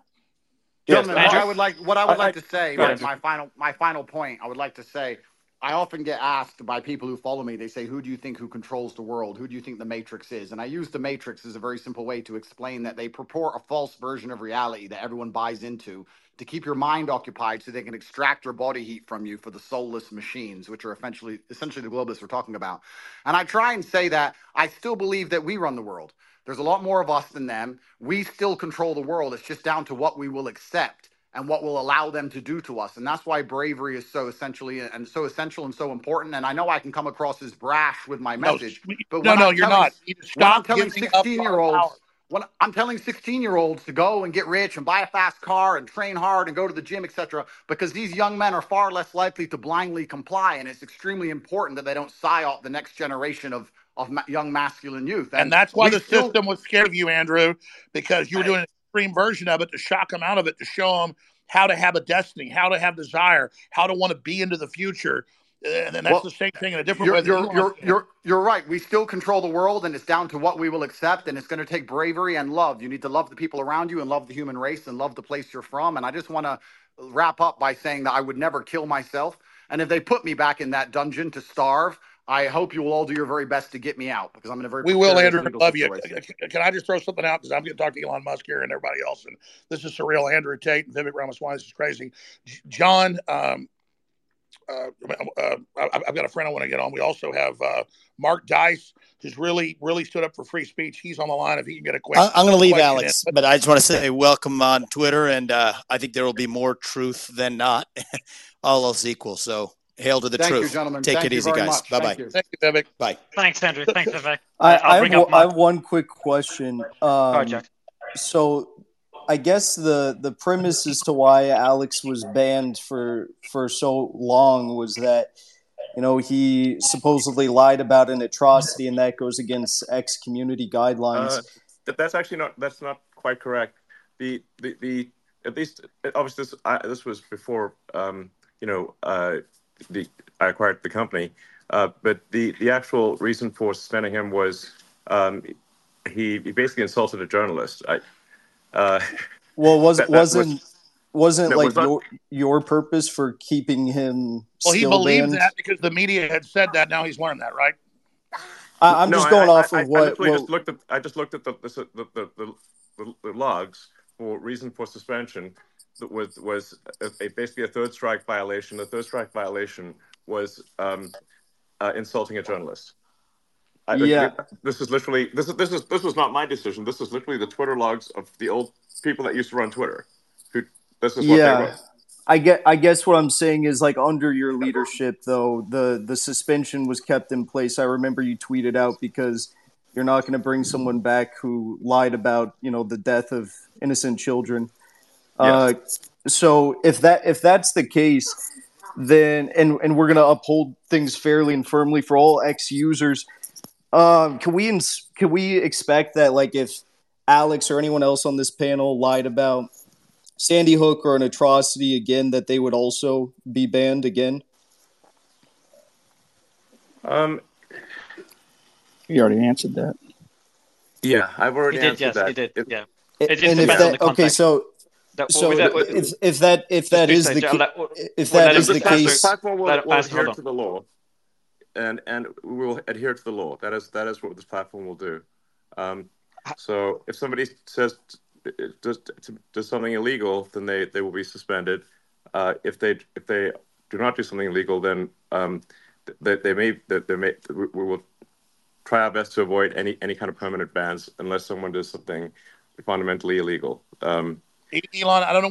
We're just trying to stay true to the Constitution of the United States in America and the laws of the country as decided by the citizens. Elon, how you go ahead, Alex. And Elon, way more interesting. And I just asked one question of Elon. Elon, it's great having you here in Texas. You're kicking ass. You're Texas through and through. Your whole spirit. We love you. Whatever happens with Trump down the road, should we change the Constitution so you can run for president? Would you ever think about that?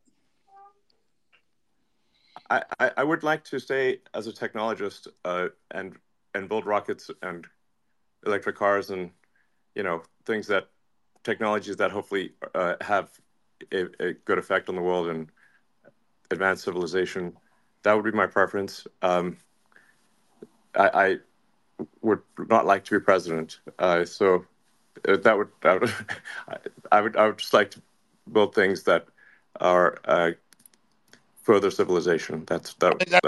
I think that's a smart answer. Are you concerned if the deep state establishment, we know it's not just one group, is able to kill Trump or not let him run for office for the repercussions? I mean, are you optimistic for the future currently, or just how do you feel about the election coming up? Well, I think it will not be a boring year. That's for sure. I think it's going to be eventful. I suspect. I don't know. You seem to be quite concerned that people will try to assassinate Trump, but I don't know. I mean, obviously, and I'm against assassination generally. So, I guess if Hitler was alive, I'd be in favor of assassinating him. But Stalin, that kind of thing. I would be too. Your attitude is we can sell the world on freedom and humanity 2.0 and a new renaissance. The establishment will just step aside because our ideas are so good. Is that what you're saying? Look, I think what I'm saying is that I think it is very difficult to predict the future. That we're certainly going to have a very contentious election and perhaps some contentious elections worldwide. The X platform will strive to be as truthful as possible about what's going on, and to that's going to be the goal. And SpaceX is going to build rockets and Tesla's going to build cars, and as for what will happen, I don't know what's going to happen, but I think Matt, is there any big 2024 is going to be quite the encore for 2023 is my suspicion. I know you've talked about incredible jets you want to invent, so many other things. Is there any other big invention you've got on the drawing board in the back of your mind that you haven't announced to the world that you want to tell people about today? No. This would not be the forum for announcing any new products or technologies. So, I mean, we do have, the Neuralink chip, which I know some people might be concerned about, but that's really something that will take a very long time to, be in any kind of widespread use. We've got the first use. The first patient will get a Neuralink chip. This is a quadriplegic, and it will enable them to control their computer and their phone. And then my uncle was in a motorcycle accident, and he was having seizures about to die. Couldn't even walk. He got one. It's not one of your brain chips, but a brain chip. Yeah. And actually, he can walk and talk and is happy now. So that's not bad. Exactly. So, I mean, it's the regulatory stuff on this is very intense. The first one will have, you could think of it sort of like a telepathy. You can sort of control your computer and phone just by thinking. So it's kind of like telepathy. And then the one after that will be, I don't know, we're trying to think of a name for it, but you can think of it like blind sight.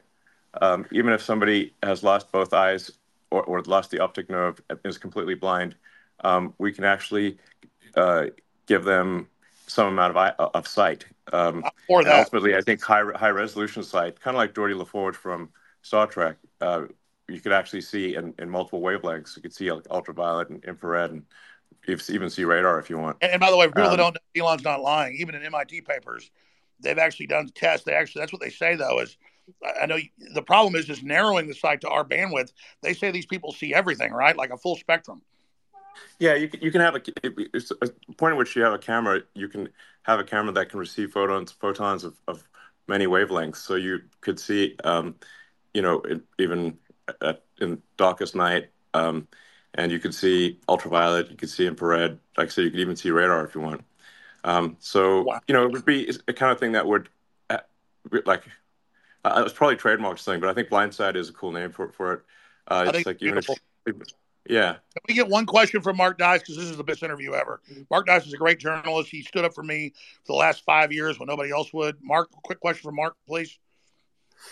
A comment, really, just to reinforce to everybody listening, all the journalists, and thank you, by the way, Elon, for unbanning Alex, for everything that you're doing for the platform, for humanity. But I just want to reinforce, and I'm glad you retweeted this, Alex, the reason why Twitter cited Alex being banned, contrary to popular belief, is not because he entertained some conspiracy theories about Sandy Hook, as crazy as they were.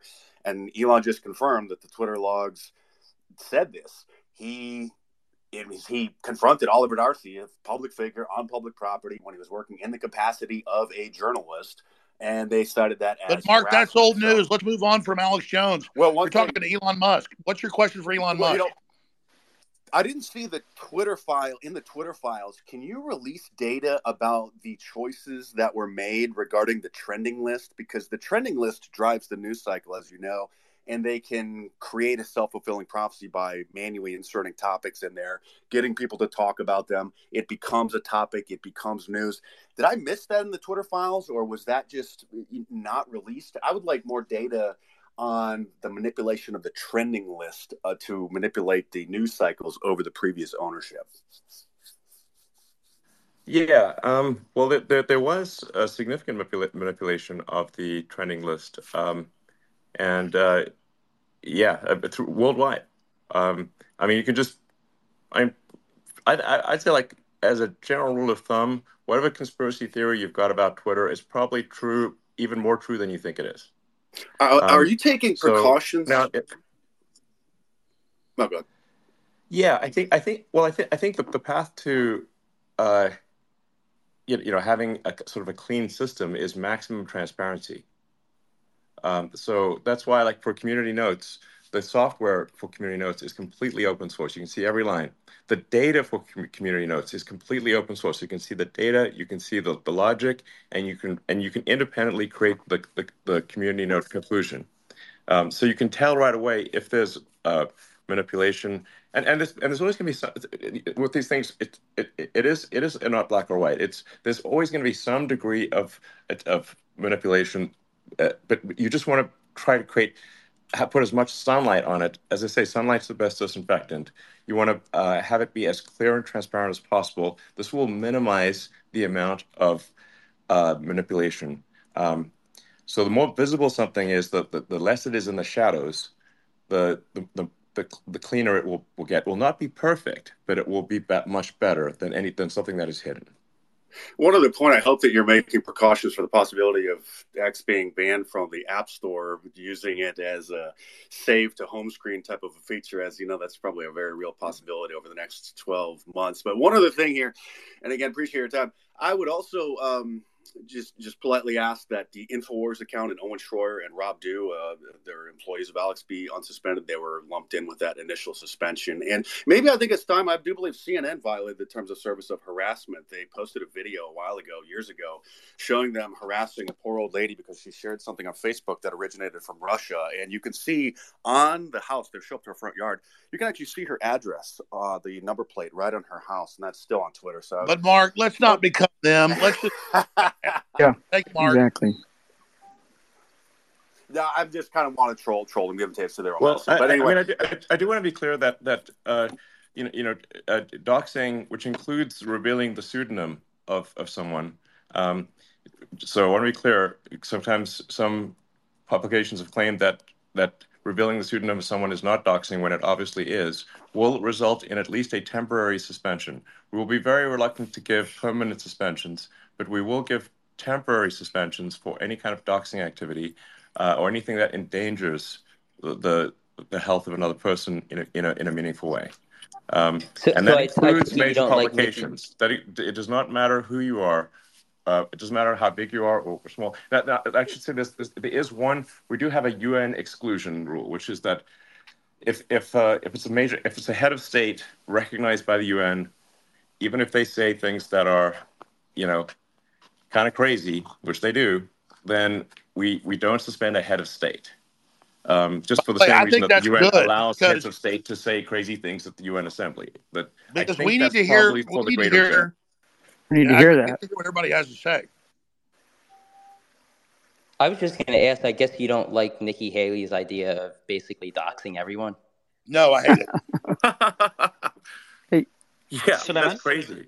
Mar- And look, the thing is that a lot of people obviously would face repercussions from their employer or from their government or from some organization if their identity is revealed, and that therefore inhibits the public dialogue. So people, there've been professors who've been suspended for favoriting things on old Twitter. They literally got suspended for just tapping a favorite button. This is so you can say, like, look, if a tenured professor can get suspended from their job for just liking a post on the X platform, then obviously there is some need for people to be able to post things anonymously. Otherwise, they simply will not be able to speak their mind. Absolutely, For fear of losing their job. it's anti-whistleblower. But I just want to say this because I think the community notes is the best thing ever. Even if somebody says something really horrible, I think there should be some buffer zone to at least let them respond as much as they can before they get banned. Because what I see everywhere is the PR firms will say somebody has said something they didn't say. They create this woke mob response. Then the person's taken down, and then most of the time, it's not even true what was claimed. General? Yeah. Anyway, we're very much are on the side of freedom of speech, which is really just saying, in America, we're gonna uphold the Constitution of the United States, and that's what we're gonna do, and uphold the laws of the country. And if the laws are changed, we'll then change our behavior to match the laws, and we'll do so. And we also can only match the laws in other countries, because sometimes people will say, well, why don't you demand freedom of speech in some other country in the world? I'm like, well, we don't make the laws in that country, and if we don't adhere to the laws of the country, they will simply cut us off. And so we can't do more than that. So we're basically. What about the other factors, Elon? Before going to General Flynn, you've got obviously laws, but you've got the revenue still running a business, and you've got external pressure. How do you balance all these when fighting for free speech? Well, we're gonna obviously favor free speech. I believe my action has been very clear in this regard. That if it is a choice between money and freedom, we will pick freedom. General? Yeah, thank you, Mario, and thanks for hosting this thing. You're doing a wonderful job. This is really a question for Alex and Elon, a statement, and I wish Andrew and Vivek were still on, but we've talked about these different sort of array of forces between the globalists and the humanists, or whatever the right descriptors are. Yeah, what I would really like to see, and I would love to hear Vivek's take on it, because I think he's such a wonderful debater.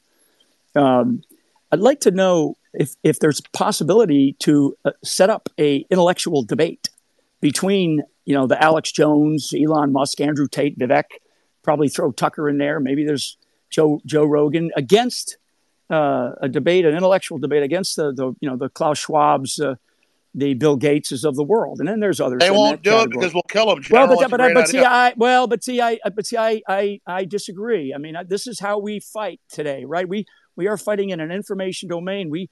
Andrew, I wish he was still on, because I'd love to hear his take. Because Andrew starts to imply, and there's a lot of people that imply this. We're going to move to something that we don't want to, a place that we don't want to be, because of this.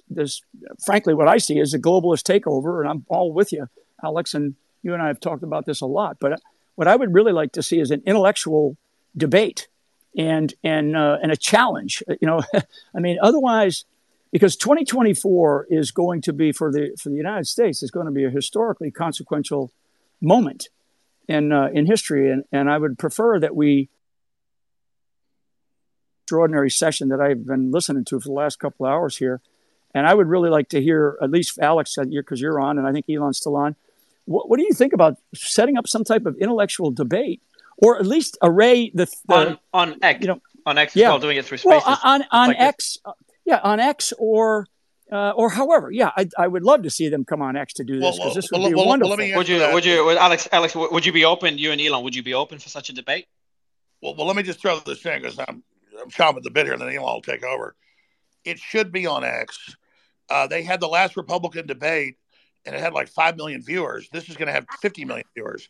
We keep acting like dinosaur media even still matters. It should only be held on X. And I would love to see it in this format or with an added video component to it. Yeah. Yes. We challenge their intellectual ideas. So I'm sorry. That's coming soon. And that's my point. That's my point. Yeah. We have to challenge their intellectual arguments. Yeah, I agree with the general. What's Mario? Debate. Hold on, Laura. I was just going to say that from a future standpoint, we are working on adding video to Spaces. So it'll just be a simple thing where you can turn video on or off, and then whoever's speaking at the video will switch to them, just like if it's like a group call or something like that. Oh wow! So that I think will help. Because it's helpful to see people's body language as I speak. It conveys more information if you can see their face and their body language if they wish to. When do you think that will? We're hopeful we hope to release that functionality before the end of the year, but certainly by early next year. Huge. So that's a big technological announcement. That's a big one. That's big. Yeah.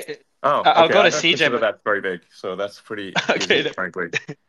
But yeah, it'll be cool, I think. Yeah. Well, it's just fascinating how far Spaces. I remember being on Spaces since the early days, pre-Elon. To see how far it's gone and to be able to have discussions like this. I don't think the audience understands. There's never been any platform where voices from all sides, voices that were censored before, we're all speaking in one place. Oh, let's be clear. There's been more innovation since Elon took over than the whole history before. I'll jump off, but I just want to say thanks to Elon. Since the rather embarrassing Ron DeSantis situation, I really have to credit the X team for making massive improvements to Spaces because it basically did not work at scale until a massive amount of work was put into it. It obviously broke rather embarrassingly in the Ron DeSantis situation. And we didn't realize how fragile and weak it was. And since then, we've put massive work into making Spaces actually robust and be able to have, you can have, at this point, millions of people listening simultaneously. Let me be clear, Elon. Difficult to do. Elon, I've never seen an interface that works this good. I mean, you've got a whole, how you're doing this. And General Flynn did bring up the best question in the last 2 hours. So I'm sorry I was getting so excited and interrupted the General. He's absolutely right. We should be challenging them to debate us. I agree with you, General. That's really a key point. I'm saying they're too cowardly to do it. How do we? Jack, your mic, you can mute it. I can't mute you, Jack. But yeah, go ahead. Just quickly before you continue, Alex. Elon, I don't know if you remember. I think the first space you came on, and we hit 100K live listeners, and it broke, so it wouldn't show. Yeah. True. I don't know how you do it. We're 109,000 right now. 109,000. Yeah, I don't know how you do it, but I know that that we have to do it. We don't have I think we are in a place where we don't have a choice right now. I think the intellectual arguments on their side, I just think that they're going to fall flat, and they don't really have a good argument. And Elon mentioned it early on about, how much energy it takes to lie. I mean, it just does, to lie to so many damn people. But we have to pick this fight. It has to be intellectual. Our intellectual arguments are much, much stronger. And I just think we have to have the right type of people. And, those people have been on here today and invite these people. I mean, if they don't want to come, we call them out as cowards. I mean, wait a minute. Being poor and everybody, wait a minute. General Flynn, hold on a minute. I'm going to call you out right now. Eating bugs, drag queen story time, open borders, World War III. You're saying that's not how you're saying their plan isn't wonderful? Hey, for a guy that has had to eat bugs, Alex, they don't taste very good. So, yeah. I'll go one step further. I think we should see a 2v2 MMA duel between Elon and Alex versus Klaus Schwab and Bill Gates. I think that'd be the real. I think Elon should call them out. It'll be bigger than the top UFC fight if those cowards will show up. my God, it'll be their Waterloo. Elon, you know how the media works. Do you want to call them out, and then you'll get that snippet all over the media? Well, I'm certainly happy to have a debate with Klaus Schwab or others. I think you guys maybe been following what's going on in Davos more than I have, and certainly more than the vast majority of people have. I think most people don't even know that there is a conference in Davos or the World Economic Forum. I've only seen snippets, but some of the snippets are concerning, and I don't think we should have a sort of an unelected quasi-governmental organization deciding our future. Who said who made them the boss? Do people even know that they're doing this? I'm not okay with some organization, that I don't vote for, controlling, my destiny or that of other people. And I don't know if they're necessarily fully controlling, but they certainly are influencing things. And and it's I just don't. I think an unelected world government is not a good idea. Well, how much Elon Musk breaks the internet. Elon, on that point, CJ, I'll go to you right after for a question, then Suleiman. But on that point, how much control, you kind of changed it, whether control or influence? Because on one side, you've got people that say, they control the world. Every decision is kind of influenced, or they make that decision behind the scenes. On the other side, there's the people making the argument that they're trying to do the right thing and things are being taken out of proportion. It's all a conspiracy. Where do you think on that spectrum, in your opinion, we stand? Well, I mean, the original premise of the World Economic Forum was to have some kind of forum where there would be interaction between government leaders and commercial leaders, sort of the heads of corporations and governments, and that there would be some forum for them to talk. And like that original premise, I think is not a bad one, because right now you've got the UN, but that's just government to government, and you've got a bunch of sort of individual situations where commercial leaders will meet with government people one-on-one, but there's the sort of the good part of the World Economic Forum is like it's probably good to have some dialogue between commercial leaders and government leaders internationally. That's I think the positive side, and that's originally how I heard about the World Economic Forum, and I was invited to speak there many years ago, which I was just too busy working, and I was like, well, I can't really go spend 5 days in Switzerland. I have work to do in America, and they weirdly wanted me to come talk there, but also pay them $20,000, and I'm like, that doesn't make sense. So I declined the invitation. Now it does seem that since inception, perhaps this organization has gained a bit too much power, and a bit too much influence. And I think it probably, it should have less power and influence, is my opinion. Elon, I have a quick question. You tweeted about the imprisonment of the American Chilean Gonzalo Lira in Kharkiv, Ukraine yesterday. I'm curious if that imprisonment of an American for speaking his mind on YouTube and X has caused you to consider further support for Ukraine, albeit through Starlink or other means. And also, unrelated to that, can you provide any updates about Starlink for Gaza? Yeah, I mean, I generally think, look, I understand that if an American citizen is in another country and violates that country's laws or what those countries' laws, even if their actions would not violate the laws in the United States, that person would then be put in prison. But in the case of Ukraine, the United States is providing a vast amount of aid to Ukraine, and the United States government has an obligation to protect its citizens. And so I think even if one disagrees with what that I guess YouTuber or journalist, depending on your perspective, what they posted, I feel uncomfortable sending massive aid to Ukraine if they're putting American citizens in jail for doing videos on YouTube. That's not cool. And it's like, and you could say like, okay, well, yeah, but Ukraine has the sovereignty in their country. It's like, yeah, but they don't have a right to our money as well. So it's like they don't have a right to our money and support and to imprison and mistreat American citizens. Well, that's right. And look, Pick I don't one. have a dog in the fight. Russia, Ukraine, it's an old ancient fight between the two countries that's been going on for 1,000 years. It's a Slavic civil war, but Ukraine is arresting the Orthodox Church. Ukraine, even the mayor of Kiev has said Zelensky's becoming a dictator. So all I'm saying is this black hole we're feeding hundreds of billions into, we should at least be able to debate it. And if an American journalist is critical, he doesn't deserve to be put in a gulag. That is very dangerous. I agree, Elon. And as for Starlink for Gaza? Yeah, and on the Starlink for Gaza front, I mean, obviously that place is currently a war front next level.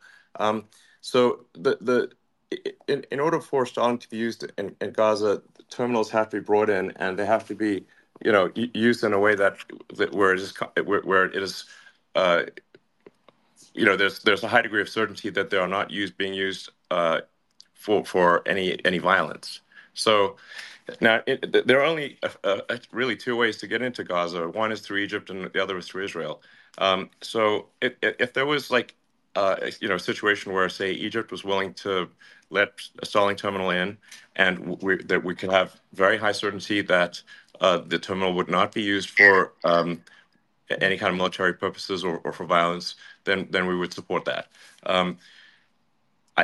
Egypt has not stepped forward, to the best of my knowledge, in that regard, and obviously we're not going to be played for fools here, where if an organization would perhaps pretend to be using Starlink for peaceful purposes, but then actually use it for violent purposes, we will basically ask for a webcam on that thing 24/7, and if there's the slightest concern about it being used for violent means, it would be turned off. So that's the situation there. I mean, it is a very difficult situation, and I am sympathetic to Israel, but I also I'm sympathetic to civilians in Gaza. So it's not. I'm pro-human, to be clear. 100%. And so. Elon, yeah, it's just like, here's the deal. I'm not pro-Russian. I'm not pro-Ukraine. I hate the war. I'm pro all of them. I agree.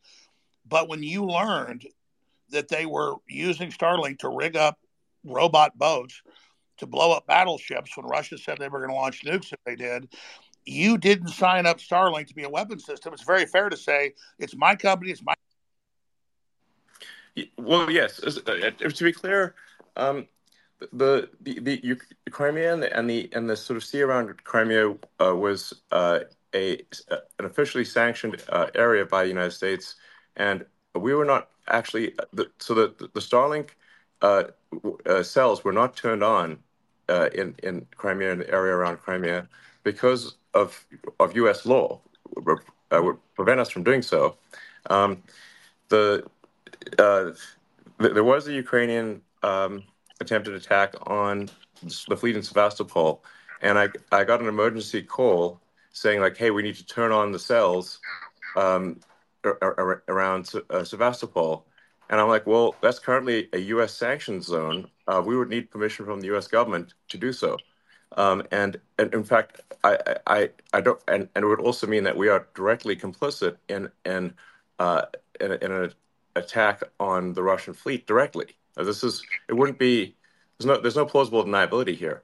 Now, if even though I'm not the biggest fan of President Biden, but if President Biden had called and said, as the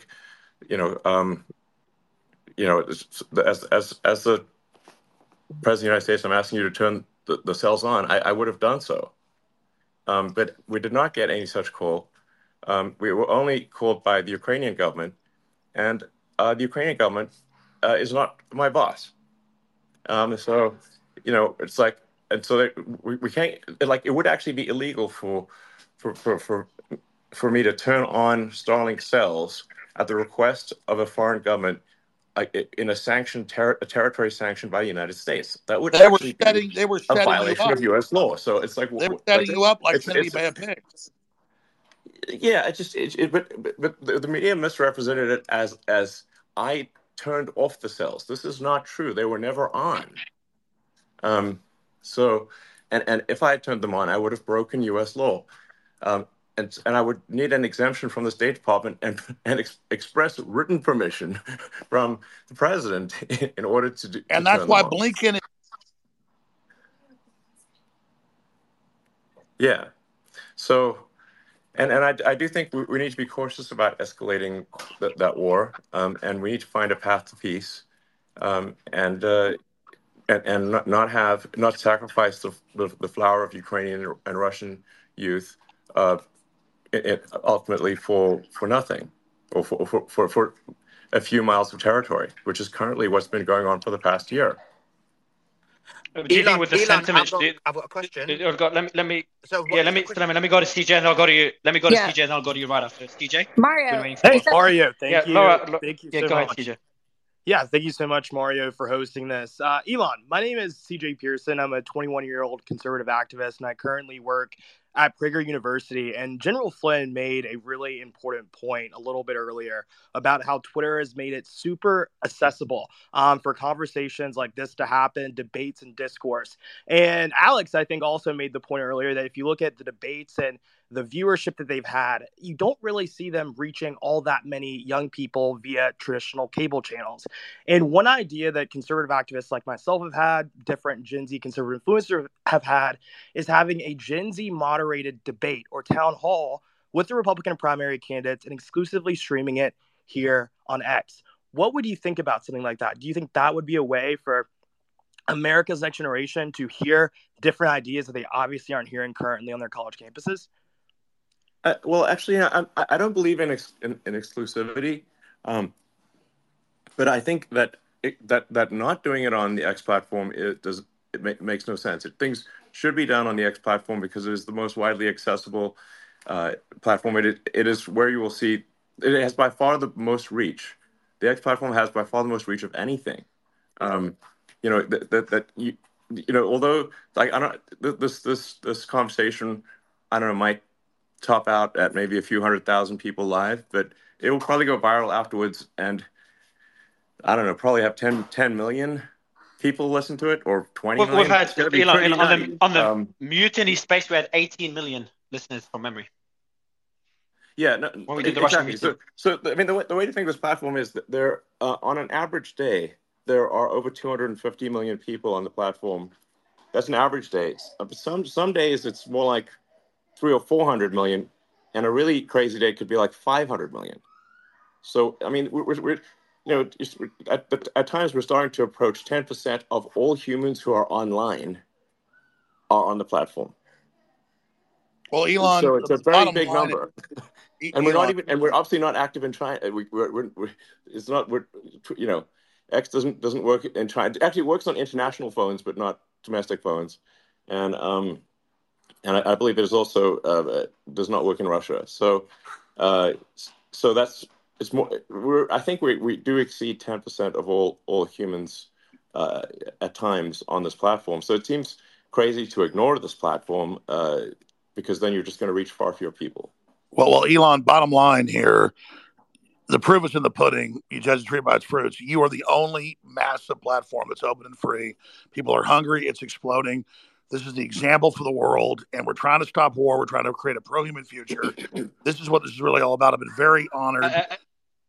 Alex, before you're honored, just to give you an idea of how Spaces works, and just in the last couple of hours, that was meant to be an interview with you. Then Elon jumped on, Andrew Tate, his brother. We just had Vivek jump on, and Matt Gaetz just jumped on as well. Loved it. And that's one thing with Space, you just never know who could come up. Matt, how are you? I'm great. I'm enjoying hearing Elon's perspective on adding value to all of our followerships and allowing us to engage. Your thoughts on Alex Jones being back on the platform? I think it's great. Alex has been someone who's provoked a lot of critical thinking from policymakers and broad audiences. Of course, there are things that I'm going to say that would offend people, things that Alex would say that would offend people, but I think they'll just have to be offended. I think it enriches the discussion to have Alex back. Suleiman? Yeah, I've got a few questions. My first question is, we've seen extremely positive steps in terms of the return of Alex Jones. We've seen the return of Andrew Tate. We've seen the return of President Trump. And so X is definitely moving towards a free speech platform. My question is, when will we be able to get to a situation where it's completely free speech and it's just based solely on following the legal laws of the country? I know it's a process and it takes time, but how far do we envision this happening? How far in the future? Well, I think we've made dramatic progress over the past year. It's only been a year since the acquisition closed, and it's been quite difficult to. We had to not just keep the wheels on the bus, but upgrade the bus while it's going down the highway. Well, Elon's cut out. Thomas Jefferson said, "We will not be transported to the state of liberty on a feather bed." Go ahead. Is Elon back? No, I think he might have gotten a call. No, you're back, Elon. Okay, sorry.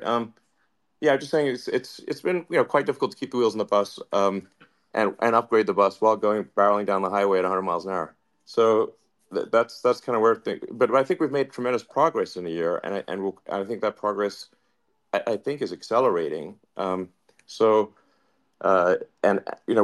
keep cleaning up the code base and simplifying it and providing more transparency and providing more clarity, and obviously improving freedom of speech and getting closer and closer to the law. And I just want to say, with respect to the law, I am a strong believer in the law. So you'll sometimes read an article where it sounds like I'm some crazy maverick who just likes breaking the law. It's like I am subject to so many laws that I might be hundreds of thousands of laws, maybe millions. When you think about Tesla and SpaceX and Starlink and all the countries that they're in and all the regulatory regimes and all the rules and regulations that we have to adhere to, and the amazing thing is how closely we actually adhere to the law and follow the law and do what countries believe is right and legal. And once in a while, in a very rare case, I might disagree with the law or regulation, but we will not willfully violate it. So what I'm trying to say is I'm extremely law-abiding. Elon, I totally agree with you. I don't know how you have the energy. People talk about Trump's energy. Your energy is insane. Where does your energy come from? Going back to being a child, did you because we know the universe is a loop or a figure eight, it doesn't just go in one direction. Did you have inklings of the big things you were going to do? Or when you were a child, did you have any foresight about what you were going to be doing? No, not really. I just I liked technology and like taking devices apart and fixing them and building things, and I loved science fiction, fantasy, like Lord of the Rings and Heinlein and Asimov and Star Trek and Star Wars, and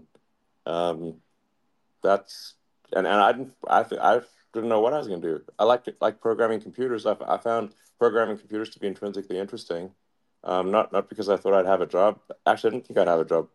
I know you could even make money writing computer software, but I was just interested in it in and of itself.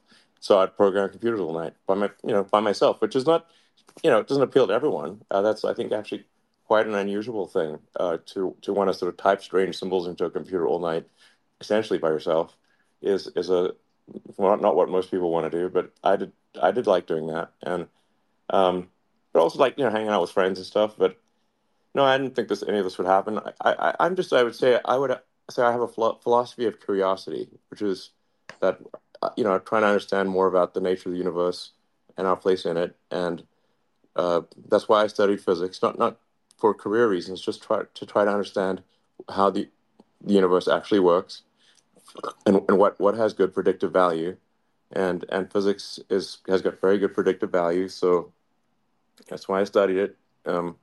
Then give us your predictive value, gut level. Elon Musk, this is like beyond any Hollywood movie where we're at right now. Does humanity survive? Gut level, you've got all these great children. That means you bet on humanity. Do we make it to the next level? And what is the next level?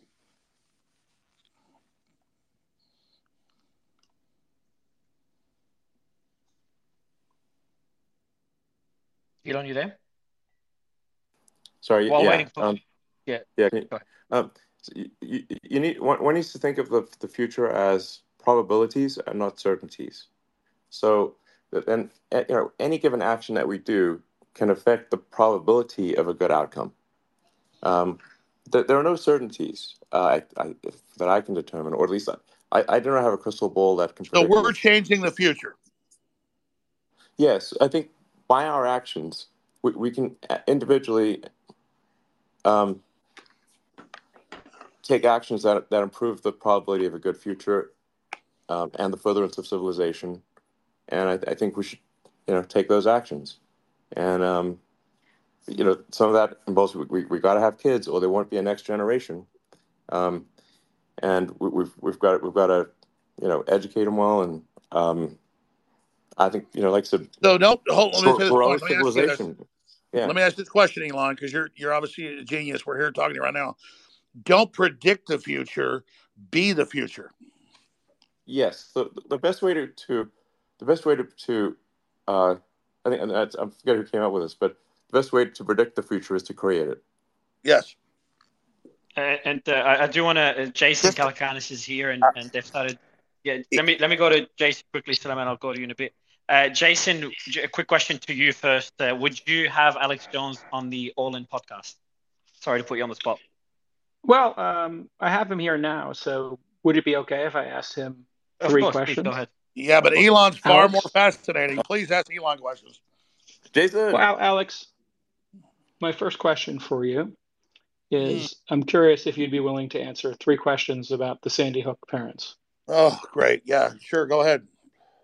Well, I mean, you now have your freedom of speech and you're here. So I think a lot of people are wondering what theory or evidence led you to believe that that was a fake, staged situation. He's already answered these questions. Yeah, every time but we're here on Spaces for the first time. Let's ask him. No, he already answered this like 40 minutes ago. Yeah. Let me answer this. Everything I say is misrepresented. You'll say I'm saying it again. I believe it happened, and I'm sorry, and I apologize, and I'm done. Okay. And so what did you get wrong about that situation? Like what led you? Because you've investigated these situations many times, right? That's kind of what you do as a journalist or an entertainer. And so what did you get wrong there? And then Elon, what real world harm did it do? Let me ask you a question. I respect Elon. I answered this question. I said it's probably the last time I'll ever talk about it. I'm not going to live in Groundhog Day. I believe Sandy Hook happened. I've been through hell over it. I was not the guy that first questioned it. PR firms blew it up and made it my identity. It's not my identity. My identity is humans' future, Team Human. What Elon Musk is doing, I'm never talking about it again. That's your answer. Got it. Okay. So what would you do differently in the future, when going after some conspiracy theory like this? And do you believe that when you go after these conspiracy theories, they can have real world harm? I.e., your fans knocking on the door of Sandy Hook parents. Yeah, I get it. If I would comment on what people are saying on the internet, when something has 50 million views, I will be blamed for their questioning. So I'm very careful about that now. I didn't realize I had 30 million viewers a day back then because I wasn't looking at the analytics. But yeah, I've learned a lot of lessons that the media and PR firms will misrepresent what I'm saying to then attach themselves to me and play victim. So I'm not talking about it. I won't even say the name of it. What I will say is I'm at X right now, and it's blowing up and taking the planet back for humanity. At Real Alex Jones, people should follow it there and hear what I actually say, and I don't talk about the school shooting. That is not who I am. That's what PR firms. Yeah, Jason, I should say that the Sandy Hook issue was the first thing I raised with Alex. He did answer it at length at the beginning of this the conversation. So I think you may not have heard the. Yeah, no, I didn't hear the start of it. I was alerted to this towards the end. I think the issue, Elon, candidly, I'm is not saying I'm not commenting on whether I agree or disagree with his answer, but it was the very first thing that I asked when I got on this Spaces conversation. Just as it was the first thing that you asked, I think it's the for people that care about whether there's sort of empathy and whether somebody has been cruel or mean or something. That's like the first thing they're going to ask about, and so that was the first thing I asked about, and it was answered. Once somebody can agree with that answer or not, and no matter how many times I did ask it. No matter how many times I answer it, it's never good enough because I'm that guy. I'm not what they said. I covered the internet questioning it. I've already said I'm sorry over 500 times, 3 or 4 times today, but it's always the same question. I'm not that guy. I won't even say the name of it. Yeah, I think people actually will eventually get tired of you answering the question. When is that? 5,000 I years? think for someone who started out who's listened to the whole Spaces, they probably are actually tired of you answering the question. To be frank, I certainly am. Patrick, are you there? I am. Can you hear me? We can, yes. Fantastic. I don't have any questions. I just have a comment to make. The biggest thing is, and I heard Jason's question, and I know Alex answered it at the beginning with Elon, opening it up with him. I had Alex on, I don't know, Alex, it was a couple months ago or something you were on. We had a great exchange together. The best part about this is the following. I applaud Elon for, the fact that, just a few months ago, he said he's not going to have Elon on, he's not going to have Alex on. And then after seeing what the audience wants, the survey comes to 70-30, and keeping that commitment for allowing Alex to be on.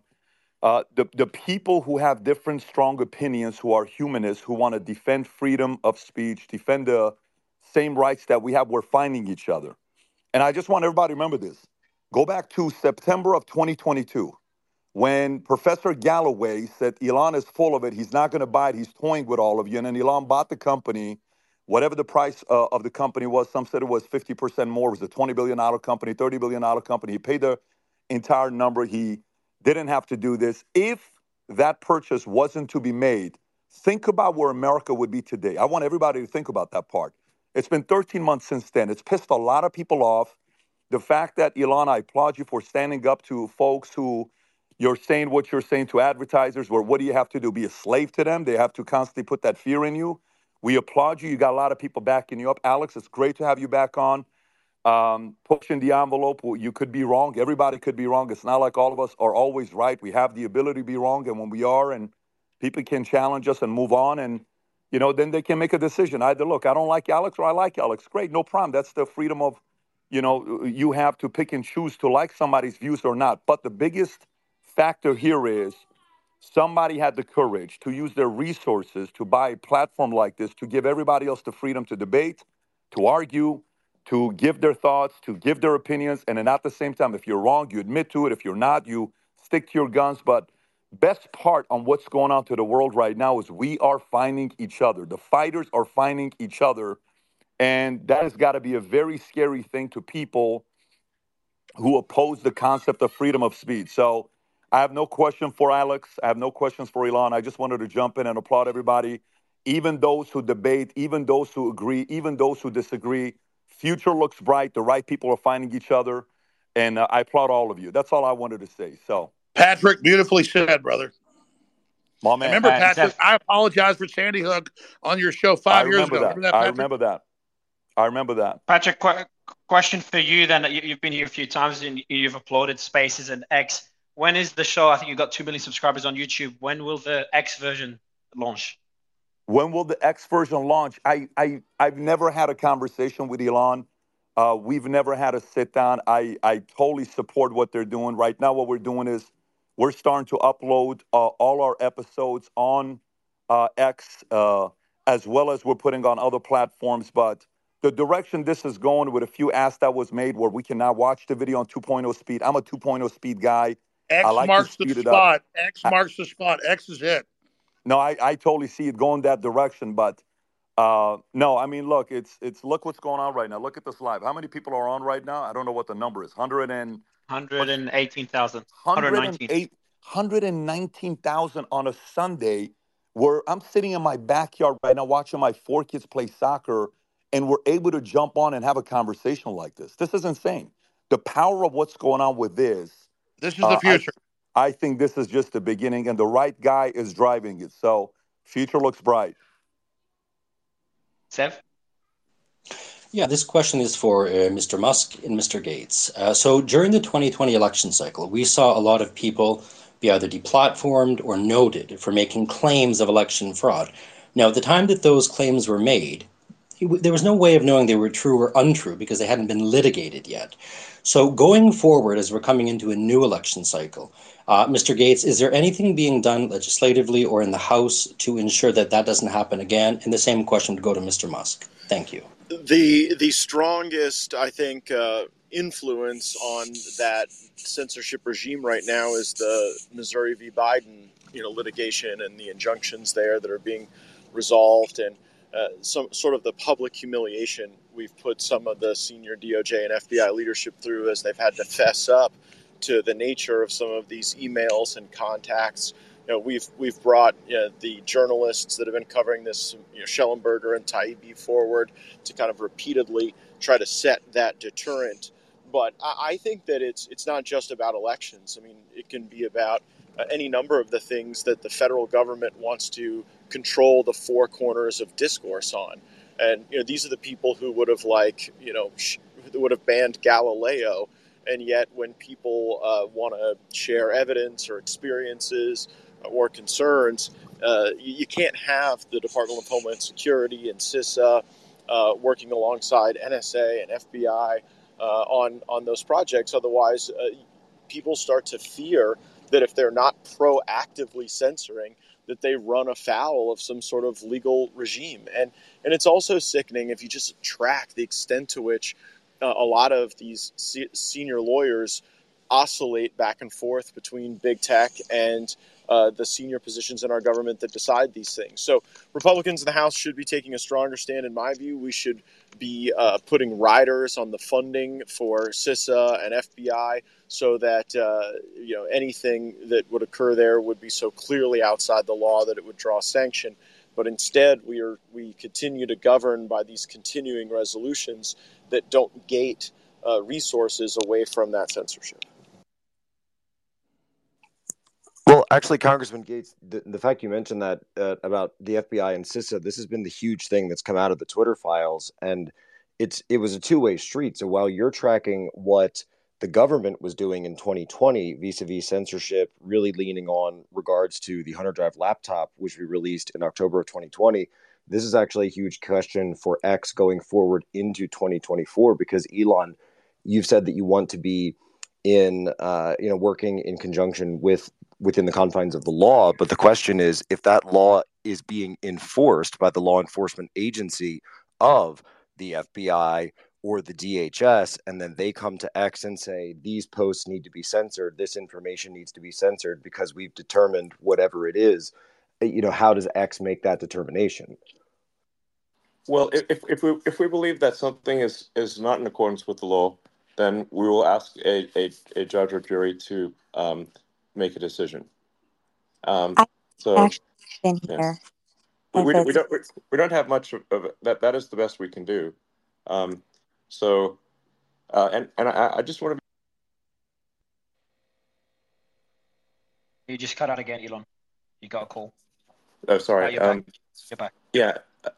I just want to be clear that the X platform will aspire to be as neutral as possible. That's to be as open and transparent as possible. I think we will achieve maximum transparency. I think we'll be fully transparent. Hopefully by early next year. But I'm confident we'll be fully transparent by the time there's an election next year. So basically people will just see anything that is happening on the system, and nothing will be hidden. That is the goal. Well, if those agencies, though, the FBI, the DHS, et cetera, if they reach out to X, where I believe they called it defensive briefings in 2020 regarding, which eventually culminated in the censorship of Hunter Biden. If they started reaching out again, would that be something that you or the team, and no, I can understand if you don't want to answer now, but you would consider making public? We will be as transparent as possible with that, you know. And frankly, if I think a government agency is breaking the law in their demands on the platform, I would be prepared to go to prison personally if I think they are the ones breaking the law. Redhead, and then Alex and Benny. Great, thank you. Hi, everyone. I'm Josie. I'm the Redheaded Libertarian on X, and I'm a revolutionary historian, and I do outside media work at timcast.com. I just wanted to jump back to X as a free speech platform. Elon had mentioned constitutional speech will be protected, and there's some confusion as to what that constitutes, constitutional speech. So I just wanted to help kind of clarify that for some listeners who might have questions. So the speech and expression which are not given protections in America under the First Amendment include incitement, defamation, fraud, obscenity, CP, fighting words, and true threats. The government does have power to make blanket regulations on speech, including time, place, manner. That's usually done in the form of permits.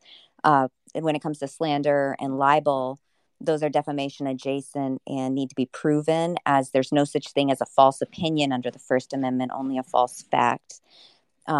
But many times, by the time the due process is through, the damage has already been done. I mean, we saw that with the Me Too movement, particularly with Justice Kavanaugh. We saw that with Alex Jones, the Tates, Nick Sandmann, Kyle Rittenhouse, where the kind of propaganda machine took over, and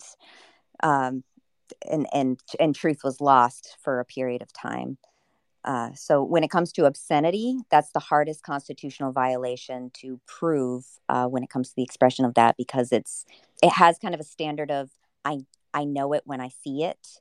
So there is something called the Miller test to determine whether something is deemed legally extreme. So I hope that helps. Yeah, so we're not doing drag queen story time here. We're not calling for violence. We're not hacking websites.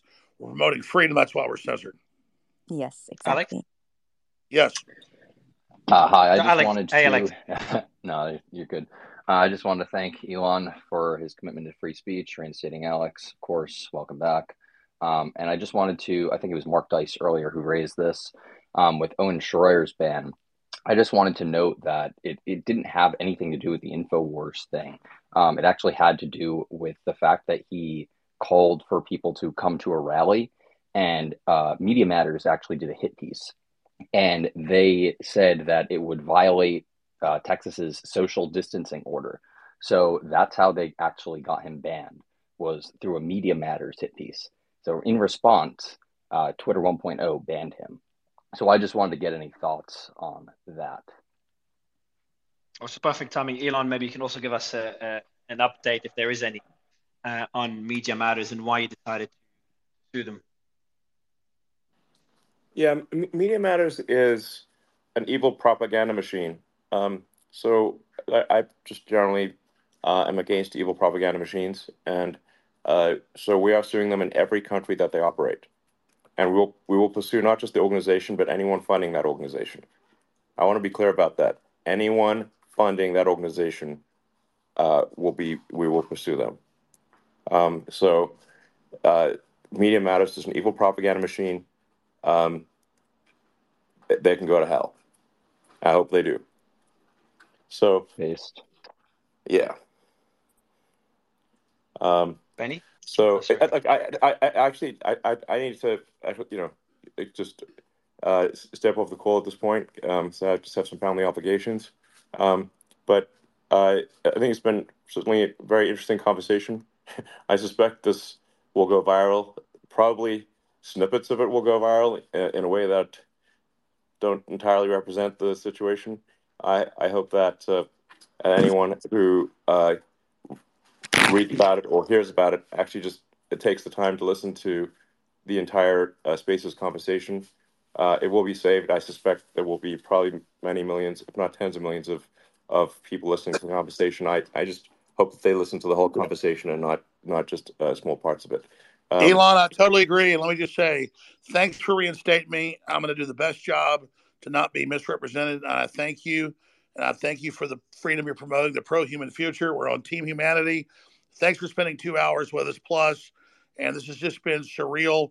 It's really been amazing. So X is where it's at. Thank you, Elon Musk. You're welcome. Like I said, I'm very much in favor of the supporting in the United States, the laws and Constitution of the United States. And I think if we start eroding, if we erode freedom of speech, we erode the foundation of democracy. The bedrock of democracy is freedom of speech, and we must do everything we possibly can to protect that. Thank you. Well, thank you, Elon, for all the time. And I want to thank this whole crew. I'm going to be posting a lot of stuff at Real Alex Jones on Twitter. People should follow us there. And this has been the most epic interview ever. I love this new Spaces system. And it's just good to have my identity back so I actually say what I actually said versus him misrepresenting. I'm not perfect, but God bless you all. And I really appreciate Elon Musk and everybody else that is promoting free speech. That's because we don't have free speech. We have nothing. I appreciate it, Alex. And Benny, maybe you can give us a final word. I know you've been waiting for a while. Good to have you, man. Oh, hey. Hi, how are you doing, guys? Big kudos, Elon. Thank you so very much for creating this space and obviously for believing in principle more than money. Jack Swagger jacked my question. I was going to ask about 2024 election integrity and government interference. So instead, I'll ask about Bob Iger. When you told Bob Iger to go fuck himself a couple times, Are you asking Elon? Yes. Yeah, he's jumped off. So I was going to give you the final word to wrap up the space. Yeah, he's jumped off. And Alex is jumping off as well. Well, I mean, that was the moment globalists got their back broken when we stopped giving into their intimidation and their blackmail. Go fuck yourself, New World Order. I was going to ask. I didn't know. You just missed it. But to give you an idea of the space that we started off with Alex, I messaged you to jump on. He did. Then we had the Tate brothers come on. Matt Gaetz, obviously. That's Vivek. Everybody. David, This is the most Jessica incredible Laganas. thing ever. I was trying to be patient, and I was trying to be patient. I appreciate it, man. I appreciate it, man. That was good to have you. Just like Patrick Bet David, I'm here with my kids. So unlike Vivek, I'm not going to piss live on this, but you might hear a crying baby. All right, good to have you, man. Good to have everyone. Alex, your final thoughts on the space, man? It was pretty epic comeback to Eggs. I don't think it's pretty epic. It's way better than Alex Jones. It's humanity deciding. For our free speech is paramount. Those that try to not have us free speech are our enemies. We need to actually hear what we actually say instead of what we're told somebody said. Elon Musk is doing a superlative job. To everybody that helped get me back on X and this whole thing, this is historic. But the deep state, the empire is going to strike back. So I'll see everybody at Infowars.com/show, band.video. We'll see you at Real Alex Jones on X. We're going to hear what I actually say versus what they claim I say, because you're adults. You deserve to actually hear what people are saying versus what they're told you're saying. So that's why this is so incredibly epic. So God bless you all and good luck. I'll see you at Real Alex Jones on Twitter. Please follow us there. Thanks a lot, everyone. We appreciate it.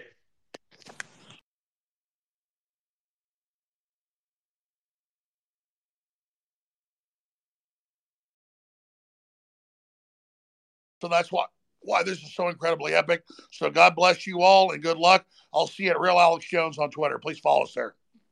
Thanks a lot, everyone. We appreciate it.